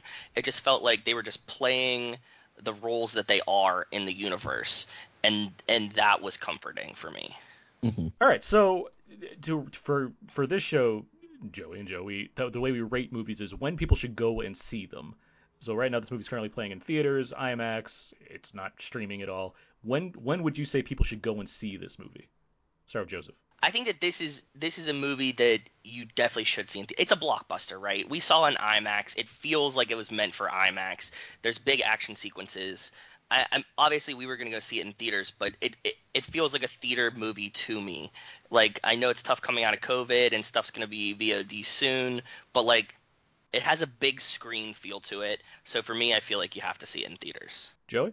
I agree with that. I think that if you are interested in the Fast and Furious, by the time this episode comes out, even if you put this episode out like immediately, like right now, I think if you were into this movie, you probably would have seen it. I'm very interested on a broad level of how the like 30 days in theaters and then on video on demand like goes. Because I think if you need to or want to wait a month to see this, I think it's okay. But I think see it on a big screen, see it early. Don't watch the trailers if you haven't already. I think we've danced around. Like there's still a lot of reveals that you would be surprised by and that you would enjoy, I think, if you're a fan of these movies. So see it before like people spoil things for you. I think I don't know that like at this point you could really kind of spoil a movie like this. But at the same time, there's fun to be had. I think it's an enjoyable, good movie, especially if you like this franchise. I don't think you will dislike this movie.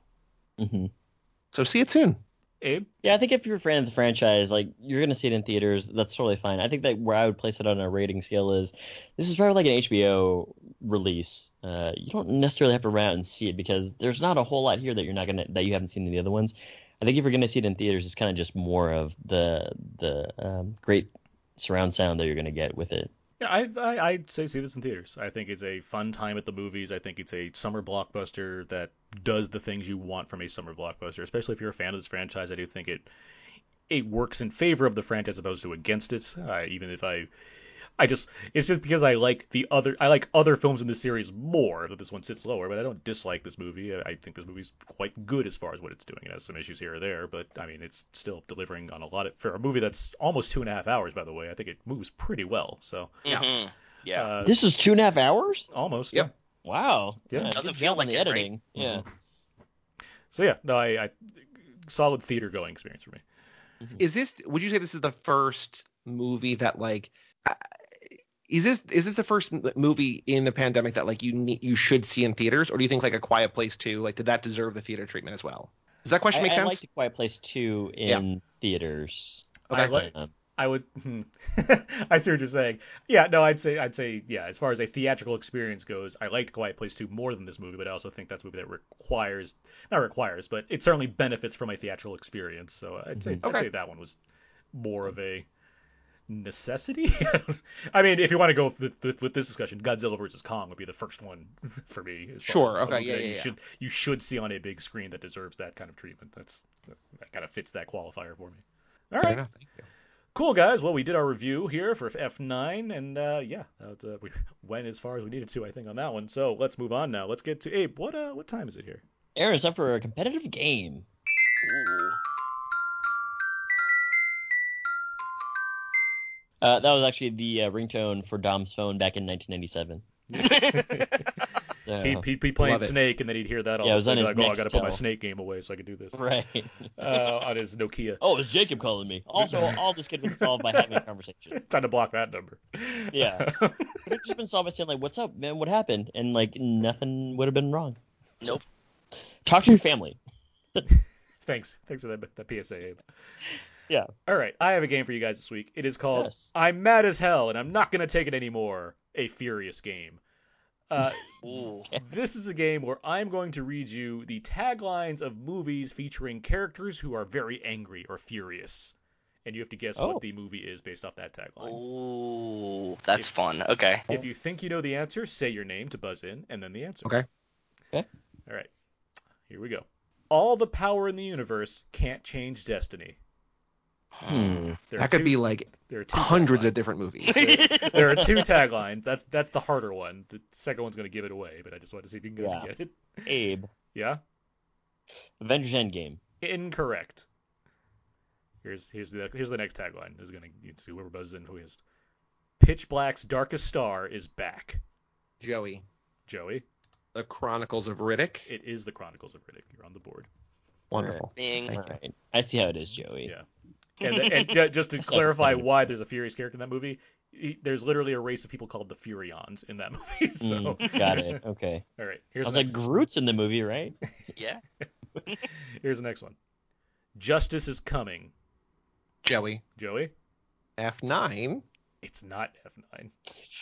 But it is. That is a tagline for F9, but that's not the tagline. But not the one that you were thinking of. I know. Justice is coming. Abe, Furious 6? It's not a Furious movie.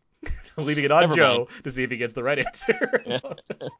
No. Do you have another tagline? Yes. I'm your Huckleberry. Okay. No. All I right. don't know. Really? Okay. No. It's an Abe for the Steal? It's an age thing. Yeah. Abe. Tombstone. It's Tombstone. Yeah. Oh. I'm your Huckleberry. That makes sense. Kurt Russell goes, "Justice is fucking coming" at one point. And hell's coming with it! Yeah. Here's the next one. We're not your classic heroes. We're the other guys. It's not the other guys. And for the bushes? Abe? Abe? Mystery Men. It is Mystery Men. Wow. Okay. Oh. Good one. The other one was they're not your average superheroes. I saw that in theaters, and I vaguely remember that second tagline. I don't think I've ever heard that first tagline, though. All right, here's the next one.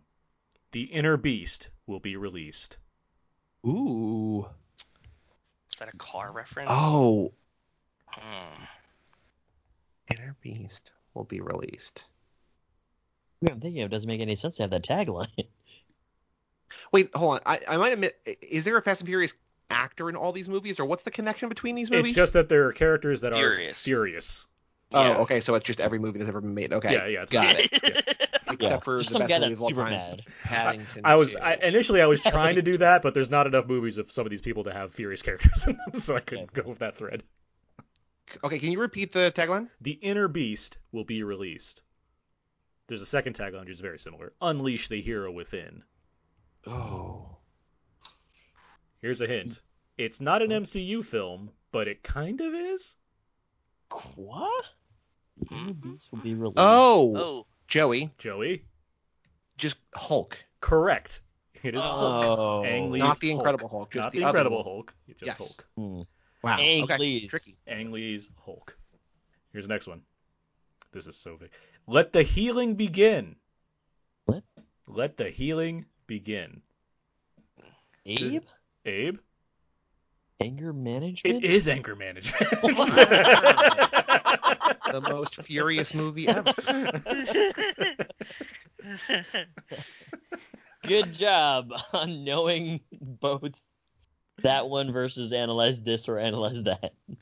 Remember how Jack Nicholson's only made like 3 movies in the past 17 years, and one of them is anger management? Anyway, moving on. He's trying to fix the Lakers. Come on. Here's the here's the next one. He didn't succeed this time. The Adventures of, what if he's in Space Jam Legacy?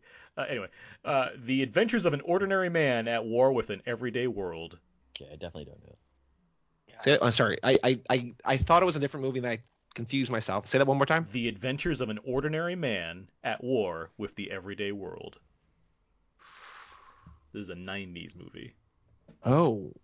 It kind of sounds like that new Ryan Reynolds movie Free Guy, kind of, sort of, maybe 90s movie. Can you say it one last time? The Adventures of an Ordinary Man at War with the Everyday World. Ordinary Man. Is it Joey? Is it Falling Down? It is Falling Down. You got it. Whoa, Yeah. nice. Good pull. Yeah. Here's the That's next Michael one. Douglas with glasses, right? Correct. Yes. Okay. That's how they credit him on the poster. Michael Douglas with glasses is Falling Down. Holding like an Uzi and a lunch bag? Yeah. Yeah, pretty much. It says also starring Robert Duvall with the mustache. Uh-huh. It's really big on the facial hair and facial accessories. That was the 90s for you. Yeah, that's what that was the 90s. Remember the 90s when they had constantly overwritten credits on the posters of movies? All right. If only they knew she had the power. If only they knew she had the power. Here's a second tagline, because that's going to just lead you down paths.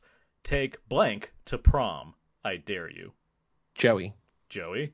Carrie? It is Carrie. Okay, I was thinking Red Sonja, not in the same ballpark at all. Right, Is so Is that She's the got a lot original of power. Carrie or is that the new Carrie tagline? I mean, it's the original, but would it matter? Fair enough. Here's the next one. Remember that there's a remake of Carrie that exists, and we did Yeah. a podcast on it, and then we just promptly forgot about it. Chloe Grace Moretz. Yeah. Okay. A major emotion picture. A major Joey? emotion picture? Joey? Wow, go ahead. Inside Out. It is Inside Out. Oh, wow. Wow. Good job. Joey's running away with Good this one, job, guys. buddy. I know, yeah. No, he's like good. 4 in He's a real row. good. Yeah. Yeah, he's good. Here's the next one. 2 more. Okay. He loved It's the not a American. 2 more. Sorry. It's all right. He loved the American dream with a vengeance. That's a great tagline. Joey? Joey? Die Hard with a Vengeance? Incorrect. Ah. He loved the American dream with a vengeance. Yes. Abe. Abe? Predator 2. It. Because he's got a few days. He's back in town with a few days. Yeah, but few just days to imagine kill. like Predator has like family drama. Oh, Trying to my, cook out in the fucking yard here. my secret Everyone's son in trying to L.A. kill. I'm back. Just a lot of clicks to tell everybody that the burgers are ready. He loved the American dream of a vengeance. This is an 80s movie. Oh, Abe. Abe? Predator. He loved... That Say it one famous more time? That famous American movie, Predator. He loved the American dream, not the South American dream, Right. with a vengeance. Vengeance. The with the vengeance part throws me off. Is it a sequel or is it not a sequel? It's not a sequel. It features an Oscar winner. It features a white character playing a non-white character. Sorry, a Oh, white that- actor playing a non-white character. Yeah, but that's the 80s. That's like any movie. Yeah, That doesn't yeah. help. As I was saying that, I'm like, that doesn't narrow it down. Yeah, too much. we're like, is this Short Circuit? He loved the American dream? He loved with the the vengeance. American I have dream. one guess. Joe. Yeah, Fear and Loathing. incorrect. No, that's 97 or something. That's. He loved the American dream with a vengeance. Abe. Abe? Born in East LA. It's Scarface. No? The answer is Scarface. Oh, Oh, okay. All right. God, that should have been an easy one. Yeah, that makes sense. I like all my answers better. Yeah. I guess Chong's Canadian, right? So that's the... Anyway. Last one. They have 12 scraps of paper, 12 chances to kill. Joey. Joey? Oh, yeah, 12 Angry Men? It's 12 Angry Men, but that last bit Oh. just throws you off, right? Yep, no, because like I was like, okay, cool, slam dunk, and then you said the second, and like I didn't even hear the end of it because I'm like, I'm wrong. Like it just 12 chances to kill. Is 12 that what it chances was? to kill. I'm glad that you stuck with your guns. Got it right. Wow. Oh, boy. Joe, you ran away with that game. Good job. You are Good job, the Joey. winner this week. Ew. I see now where your mind's at with games, so I'll come prepared next time. There you go. Yeah. Joe, better luck next time. No worries. I'm really bad at these kind of games. Well, we I'm play used to games, it. but generally they're games that I host that he plays by himself. So he plays against himself. Oh, and so you're always the so- winner, kind of. Exactly. Yeah. We don't have our out and out soccer trophies with us, but next time we'll be sure to make sure to hand those out. But no, seriously, always fun playing games. I did have a tiebreaker question in case it was necessary, so I'll just throw it out there now so we can go with it because I did the research. F9 opened to $70 million. What's the domestic box office total for Tokyo Drift? Domestic for Tokyo Drift? The lowest Has to be grossing in the low. franchise. Yeah. Abe, 162. 162. I think that's too high. I think I'm that's too gonna- high too. I'm gonna go like Yeah. 120-ish. Like it's amazing if you look at the numbers, and I don't remember them. Like I looked these up a while ago, but like it's amazing that the franchise survived and that they became billion-dollar movies because like the first 3 are like they're just going on faith, kind of. Like the first one was a modest success. First 2 were pretty good success. First 2 for their budgets they did really well. Third Yeah, one but, was like- like on fumes. The fourth one, the key was that they made it a legacy sequel by bringing back the old cast. Yeah. Yes. Yeah. So it automatically was able to like, oh, we drove a bunch of money from that. Then the fifth one had the benefit of, being really good. So that helped as well. Yeah. And being like an Avengers before there was an Avengers by bringing back everybody for that movie. Mm-hmm. Well, speaking of taglines, one of my favorite taglines for any movie is for the fourth Fast and Furious, new model original parts. Yeah. Ooh. I just wish that movie was good. Joe, That's a great did you have a tagline guess for Wall-E. Ooh, I'm gonna go even lower than that. I'm gonna go like 70 million. You're on the right track there. It is 62.6 million Wow. domestic. Insane. If you take out the 100 million that I added on, I'm right. So yeah, F9 opened to 70 million, which is more than the entire run of Tokyo Drift domestically. Wow. Worldwide, it made good job, Justin Lin. Good job on the return. Worldwide, it made 157. So yeah, Tokyo Drift by far was the. I thought you meant worldwide. That's why I said 160. Yeah, sure. That's what you heard. Excuses. All right. Well, that was games. Let's move on now. Let's get to some now feedback. Feedback. This is where we go over the various questions and answers on our Facebook page, facebook.com/podcast. We asked a number of questions to our listeners, and they gave us some answers. And Joe, feel free to throw in some answers of your own if you have any as we go through these here. But cool. First question we have: what are your favorite movies where major action stars are pitted against each other? Mark writes: Jet Li versus Donnie Yen in Once Upon a Time in China 2, Tom Cruise versus Jamie Foxx in Collateral, those two action stars, Bruce Lee versus Chuck Norris in The Way of the Dragon, and The Rock versus Vin Diesel in Real Life. Again, long con. Definitely long con. You guys, any favorite action team up or versus movies? Joey definitely has a couple. What are you thinking, bud? I'm thinking. Well, I'm just thinking Godzilla vs Kong and Alien vs Predator, but those aren't actual answers. I mean, they kind of are. They're major action stars. Give me a minute. Let me think on it. Sure. I'm gonna go with Hiroyuki Sanada and Joe Taoism in Mortal Kombat. Fantastic. That's actually not a bad pick. Like the movies, whatever. But that's not a bad pick as far as putting those two against each other. That's kind of fun, actually. I like your Kong versus Godzilla one though. They're major action stars. They are known as Kong and Godzilla. They're known as fighters. The thing about them is they verse stuff. That's their thing. Right. Yeah. I mean, I don't know that either qualifies as the action star, but like Cage versus Travolta in Face Off. Yeah. Yeah. Well, I mean, Cage that's coming off his, he's just done The Rock and he's about to do Con Air. Or Con Air's No, he did Con Air before that. Con Air was right before that. I mean, he's already he's minted himself as an action star within a year, so he's there at that point. Yeah. And Travolta obviously had Broken Arrow and Look Who's Talking Now. So I mean, those are two huge action classics also. Yeah, that baby's crazy. That third one specifically. The other two were like comedies. The third one they really ramped up the action. Let me tell you. Yeah. Well, because I mean, like if you do go back to the 90s and 80s, yes, I guess you could say like Demolition Man with like Stallone and Snipes. That's a good one. Mm-hmm. Taco Bell in there too. But the only franchise that survived the franchise wars. So. I mean, if you're going back to the 80s, again, Stallone versus Lundgren in Rocky IV, the greatest movie that's ever been made. I mean, as Aaron and Abe say, it stopped the Cold War. So, yeah. I think that's what the world says, Abe. As far as my McAfee history books are concerned, I believe that's what it says. We can all change. All right. Well, if you guys think of anything else, feel free to shout out at any point in time in the segment. The next question we have here is, who are your favorite action stars of today? Chris has Jason Statham, and Charlize Theron, and Scarlett Johansson. Oh, he spelled it wrong. That's what I see. Yeah. I figured it out. It says Charlie Theron. Charlie Theron. I was like, I think, Charlize Theron. But any favorite action stars of today? I think that we're positioning that it might not be like an action star yet, but I think that Idris is going to be really big. He seems like from Hobbs and Shaw getting into the action stuff. We just watched the trailer with him today. I think that he's on the come up. Yeah. I mean, he's been doing some action stuff. He's got a few. Yeah. He's got a few ones in there, and obviously he's got What was I? What stupid thing was I just gonna say? I forgot. It's gone. I lost it. The Dark Tower. The Dark Tower. I was gonna say the Dark Tower. All that gunslinging he did in that movie. That's where he learned how to use a 6-shooter. But I will say that Aaron and I, we loved this movie when it came out, and the star has just gone on to do other things. But Iko Uwais, from The Raid, he's just gone on to do so many things, and it's like, dude, this guy's really good. And I just fake mentioned Joe Taslim as well, but they're both One of them is in the Fast franchise. The other one is in. Well, I guess both of them are in the John Wick franchise, maybe. But no, neither knows. Is Mad Dog is in the John Wick. Mad Dog's in John Wick. Okay. And Iko Uwais is in Star Wars, of course, in that very memorable scene where he stands there.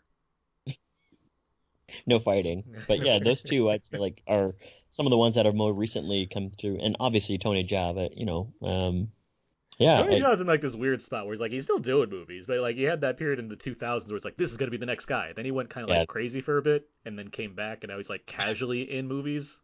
Killing too many elephants, I guess. Yeah. I mean, he's in Triple X 3, The Return of Xander Cage. Yeah. Which is wonderful. I think we're in an interesting time where like if you have a big action star, they just get added to the Fast and Furious movies. Like that's just kind of what happens, right? That's like true. it happened with The Rock, and then and Charlize Theron for that matter come up. That's right. Yeah, Gina Carano and Charlize and Idris and now John Cena. It's just like that's just what happens. Who was the other MMA fighter that was in the Fast series? Well, there's Gina Carano. There was Ronda Rousey. Ronda Rousey. Yeah. Yeah. So Ronda Rousey's who I was thinking of. Yeah. So we're just waiting for Randy Couture to jump in here. Tyrese mentioned cauliflower ears. I'm like, is Randy Couture about to be in this franchise? Yeah. That's a very specific thing to see in a sea of people. But yeah. There you go. I think he's not. I would not put him on this level, but I think that for what he tries to do, he's wildly successful in Frank Grillo. Yeah. Like Boss Level is a blast. Like Boss Level is not like a great movie, but Boss Level's really fun, and he's good in it. So I think if you want that kind of like schlocky, that's the kind of thing which like, oh, he's in a Netflix movie. Like, yeah, I'll give it 90 minutes. It might not be great, but it's gonna be. Somebody's gonna get their ass kicked by Frank Grillo, and that's all I know. He's the lead heavy in Wolf Warrior 2, and he's kicking ass in that movie. So I'm all about seeing. Frank Always Grillo. kicking ass. He just seems like he seems like a discount action star. Like I like Frank Grillo, but it seems like that's a perfect way to describe what him. they give to him is like discount action star. Yeah, which is it's a shame. Like it's like, yeah, I know. I'm not gonna say that to Frank Grillo's face, but I do think he's effective in the stuff that he does. Well, I'm sure he politely shake your hand and tell you that you're wrong. But who's like the British martial artist? Scott Adkins. Yes, yeah. Like it feels like he's also like a discount, movie star. Well, because he only does VOD stuff. Like he plays like henchman number 3 in Doctor Strange. Like that was his, or the second henchman in Expendables 2. Like he pops up and things like that.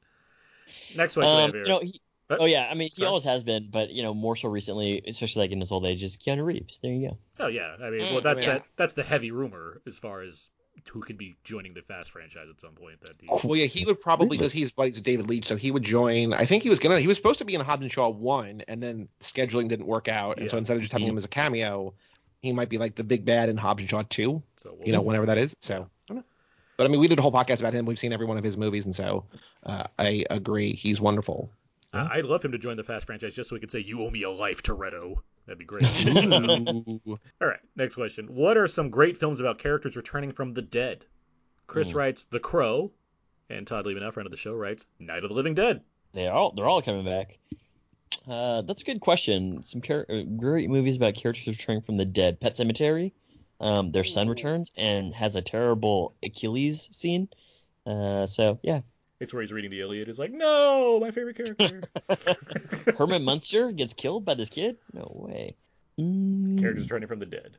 I mean, Fast and Furious 6, because Letty supposedly dies, and she comes back. She's got amnesia. Come on.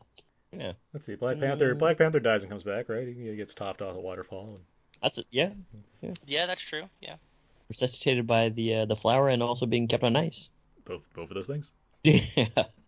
Well, if you guys see anything, feel free I can name like plenty of zombie movies. I'm trying to avoid that. So. Yeah. Right. Yeah. Yes.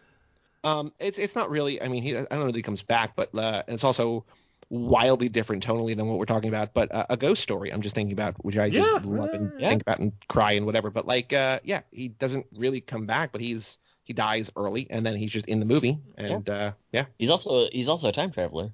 True, and that's like the craziest thing I've ever seen in a movie. That's like a really cool part, though. Technically, we're all time travelers, but sorry. It's a great point. Yeah.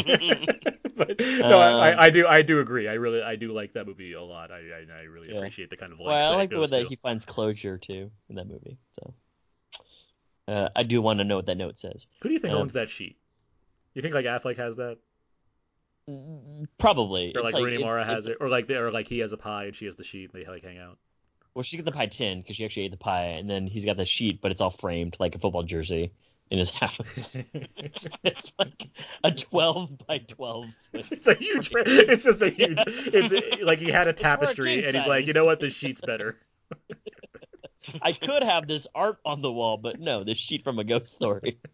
The next question is, what are the most insane car stunts you've seen in film? Chris has Mad Max 2, The Road Warrior, Mad Max Fury Road, have to include all the Fast and Furious films, and lastly, The Man with the Golden Gun. Yeah, the corkscrew jump. Mm-hmm. Most insane car stunts. We watch James we watch a ton of classic car movies that had some great stunts, and like if you're into the car movies, there was like Vanishing Point has great contextually at the time you have to like think about it, but we watched like a bunch of old ones that had a bunch of Dirty Mary Crazy Larry had some fun ones. Mm-hmm. Yeah, like those that's what I'm thinking of right now. Mm-hmm. I watched Race from the Devil not too long ago, and that like they go to town on how to use this RV as far as like putting it into a giant car chase that lasts for 20 minutes. And like you mentioned To Live and Die in L.A. earlier, like that's the backwards freeway chase, which is one of the best car chases of all time. So. Exactly. Yeah. Even like Death Proof. I mean, it's not like Tarantino got Zoe Bell on the hood of the car and drove 60 miles an hour against Kurt Russell, Mr. Nobody himself.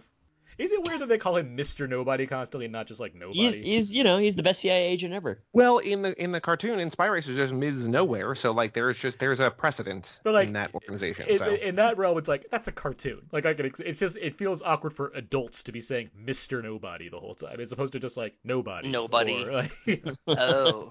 Well, he presented himself as such, so you got to use the salutation. And it's Kurt Russell, right? So this is true. Yeah, Hollywood's favorite. Go on. I wanted to see what that said. Nothing else to add. Okay. All right, next question here. What vehicle are you bringing to a car chase? Chris writes either my 73 Stingray or a blown 77 Chevelle. I got to go Skyline, right? Like that's. There you go. That's my answer. 34? You're a Brian in this situation. Yeah, I mean obviously. If I could bring Brian to drive too, that would be even better. But yes, Skyline. Yeah. I mean, you mentioned Death Proof, just like an old classic, just like a 70s muscle car, right? Like a Charger or a Challenger or any of those, just all power. Also, Dom in these movies, right? So, but yeah. We're thinking big here. I like it. I'm gonna go super simple, and I'm gonna go with whatever car they were driving in the way of the gun. Benicio del Toro and Ryan Phillippe just running away. In like that old Chevy that old or whatever. Like Chevy truck thing that they had. We're even gonna get out and walk on foot for a second. I'm into that. Yeah, for sure. There's that movie Carpool with Tom Arnold and David Paymer, and like the one time he had a leading role in a movie. It's not important if you don't know this. They drive a minivan. Sure, why not? How about that? There you go. Yeah, minivan. You want a minivan for a car chase? Those are quite luxurious cars. You'll be comfortable.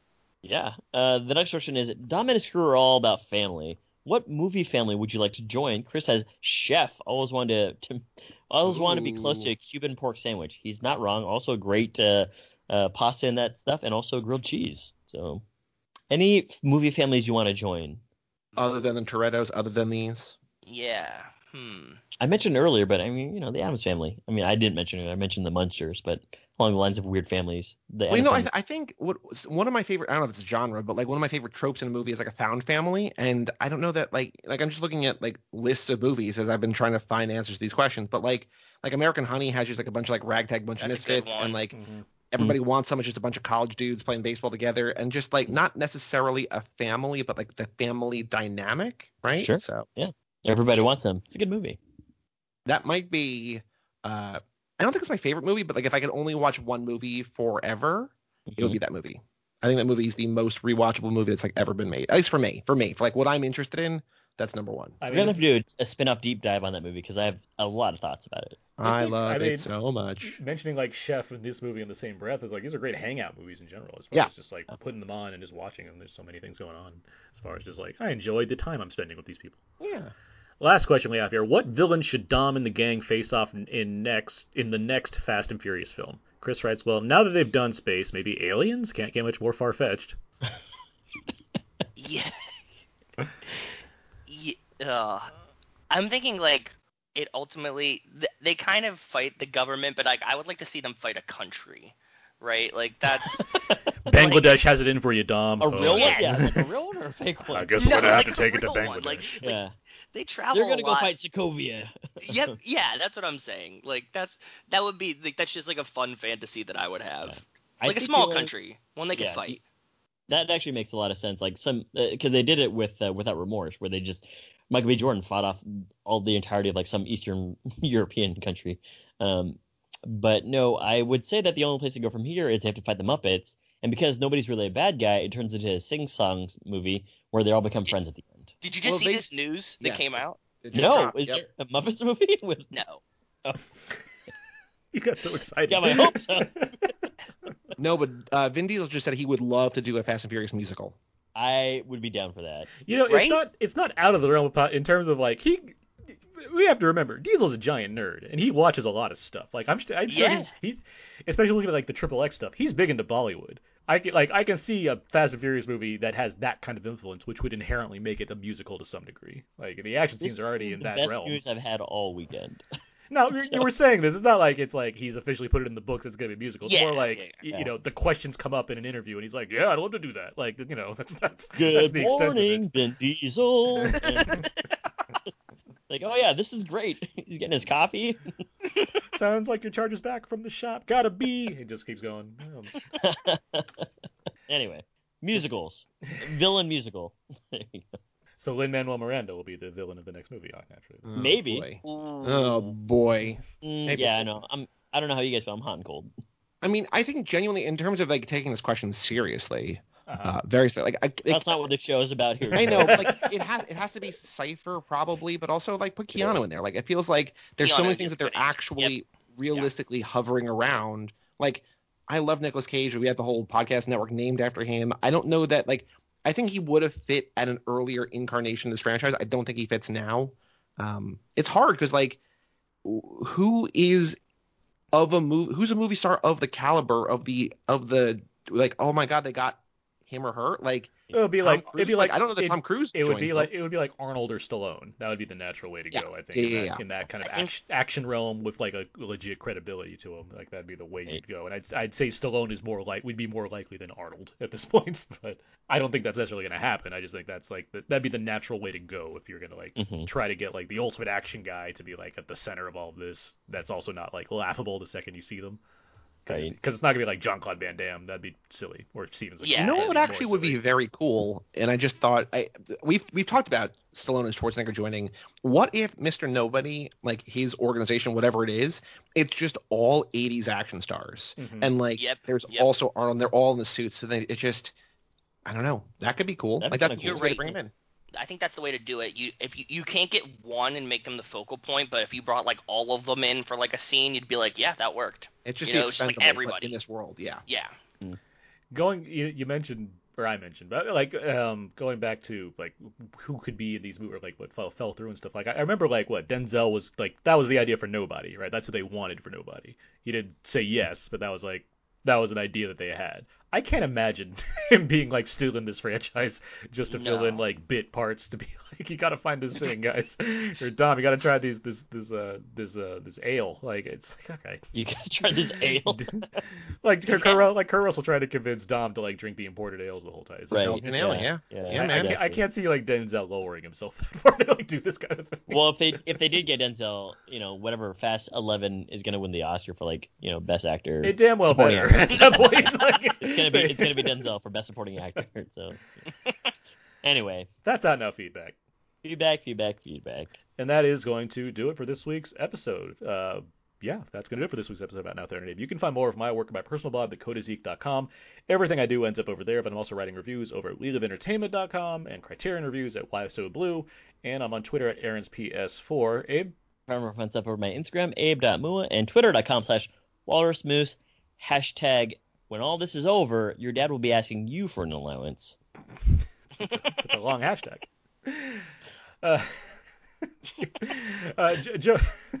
Joey Lewandowski, where can people find more of you online? Well, you can go to cageclub.me/Joey, Joey, and find links to me everywhere. But the most important thing is to listen to Too Fast, Too Forever every Tuesday. When does this episode come out? This should drop probably tomorrow or Tuesday. Yeah. So today they're actually okay. So maybe for the first time in the history of the show, there's not a new episode today because our new episode from today came out a couple days ago because we're like F9. But next week we're talking about Fast and Furious #4, and then we're talking about a movie called F9 once again. So if you love the Fast and Furious movies, check us out. We also do movies that aren't that. It's dumb. It's a dumb show, but it's a fun show. Fun, yeah. And so Too Fast, Too Forever, anywhere you get podcasts, and just check out cageclub.me/shows for all like 31 or whatever of our shows. Like there's a bunch of stuff over there. So go do it. Nice. And Joe, too, where can people find more of you? All the links to my social media things are on Cage Club as well, and I'm easy to find at Too Fast, Too Forever on everything. If you message the Facebook page or the Twitter, I'll usually respond. So hit us up there, and we're easy to find. Very cool.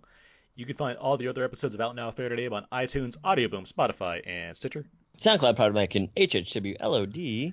Feel free to email us at outnowpodcast@gmail.com. Right on our Facebook wall, facebook.com/outnowpodcast, or tweet us at twitter.com/outnow_podcast, where we have a long-standing feud, brand new, with the Too Fast, Too Forever podcast. And lastly, our Instagram page, instagram.com/outnow_podcast as well. Joe, thank you both for joining us this week. Thank you for having us. Thank you for having us. That was a lot of fun, guys. Good. Glad New to have friends you that we guys met on the highway. Yeah. Hey, life is a highway. Yes, this is true. But that is going to do it for this week's episode. So until next time, so long. And goodbye. Moving on, speeding through the fast lane. They say I know magic, how my whips change. They don't see what I see. Go against the game, you know it's past me. 0 to 100, you know I'm on go. Play with my dog, you know I'm on go. Bottles on bottles, you know I'm on go. Moving too fast, you know we on go. I hit the switch, you make the wheels go. If I gotta make a call, you made a wrong choice. I will hit up, you know I'm on go. Moving too fast, you know I'm on go. Well, the colon's not always in it, and I only bring that up because we've talked a lot about what this movie's called, and we don't have an answer. No, I like that they're really messing with you on this one. Every Fast movie is like a challenge as far as how to get you to understand the title. Yeah, I like that. I like that. True. Yeah. Well, there's Furious 7, but like Fast 6, that's the curious one. Like true fans know that it's actually called Furious 6 because that's what Justin Lin was calling it, but it's officially titled Fast and Furious 6. Yeah. And it's like they didn't want him to have his way or something because then 7's Furious 7. It's like, wait, what? Like So when Justin Lin refers to these, does he call it Fast 5, Furious 6, and Furious 7? Like that? Is that what he says? What's nice is in the UK they're just Fast and Furious 1 through 8, and this is probably Fast and Furious 9. Like they cut out all the nonsense, which is it's part of the fun. I don't know because it's F9 in some places. I've seen it stylized as hashtag F9 in other places. Mm-hmm. F9 the Fast Saga, no colon, F9 : the Fast Saga, Fast and Furious 9, and then even in interviews it's not consistent. Like Vin will call it like Fast and Furious 9. It's like, well, that's not on anything officially anyway. It's like, what are we doing? Vin's got so many different universes in his head though, because he's obviously thinking everything in D&D terms. So it's like he's Dungeon Master here, he's the star over here, he's the wizard over here. That like makes a lot of sense if you explain it that way. The Japan's the best though, because it's just the Wild Speed series, right? It's Wild Speed X2, Wild Speed X3 Tokyo Drift, Wild Speed Max, Wild Speed Mega Max, that's great, Wild Speed Euro Mission, Wild Speed Sky Mission. Those are a lot of fun. It's the I would like. I'm gonna get those as like a DVD import instead of like the Fast and Furious saga. It comes with a toy, and it's like Woody from Toy Story for some reason. It's like, Japan's weird. But he's got tattoos. Yeah, it makes sense. Okay, good trailer talk. The movies.